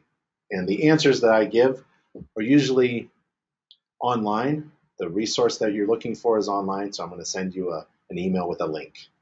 So that's why I like email. We have another class coming up. Please subscribe to the InterNACHI newsletter when you receive it. It has all that information in it. Go through it. It's a long, robust, content-rich newsletter that we send out every month. Open it up. There's some good, juicy stuff in there. We don't repeat anything in there. And there's some advertisers in there, too. You may need their services. And I think that's about it. All right, everybody. Thank you so much. It was an awesome class. Thank you for showing up and participating. I'll see you in the next class. Bye, everybody.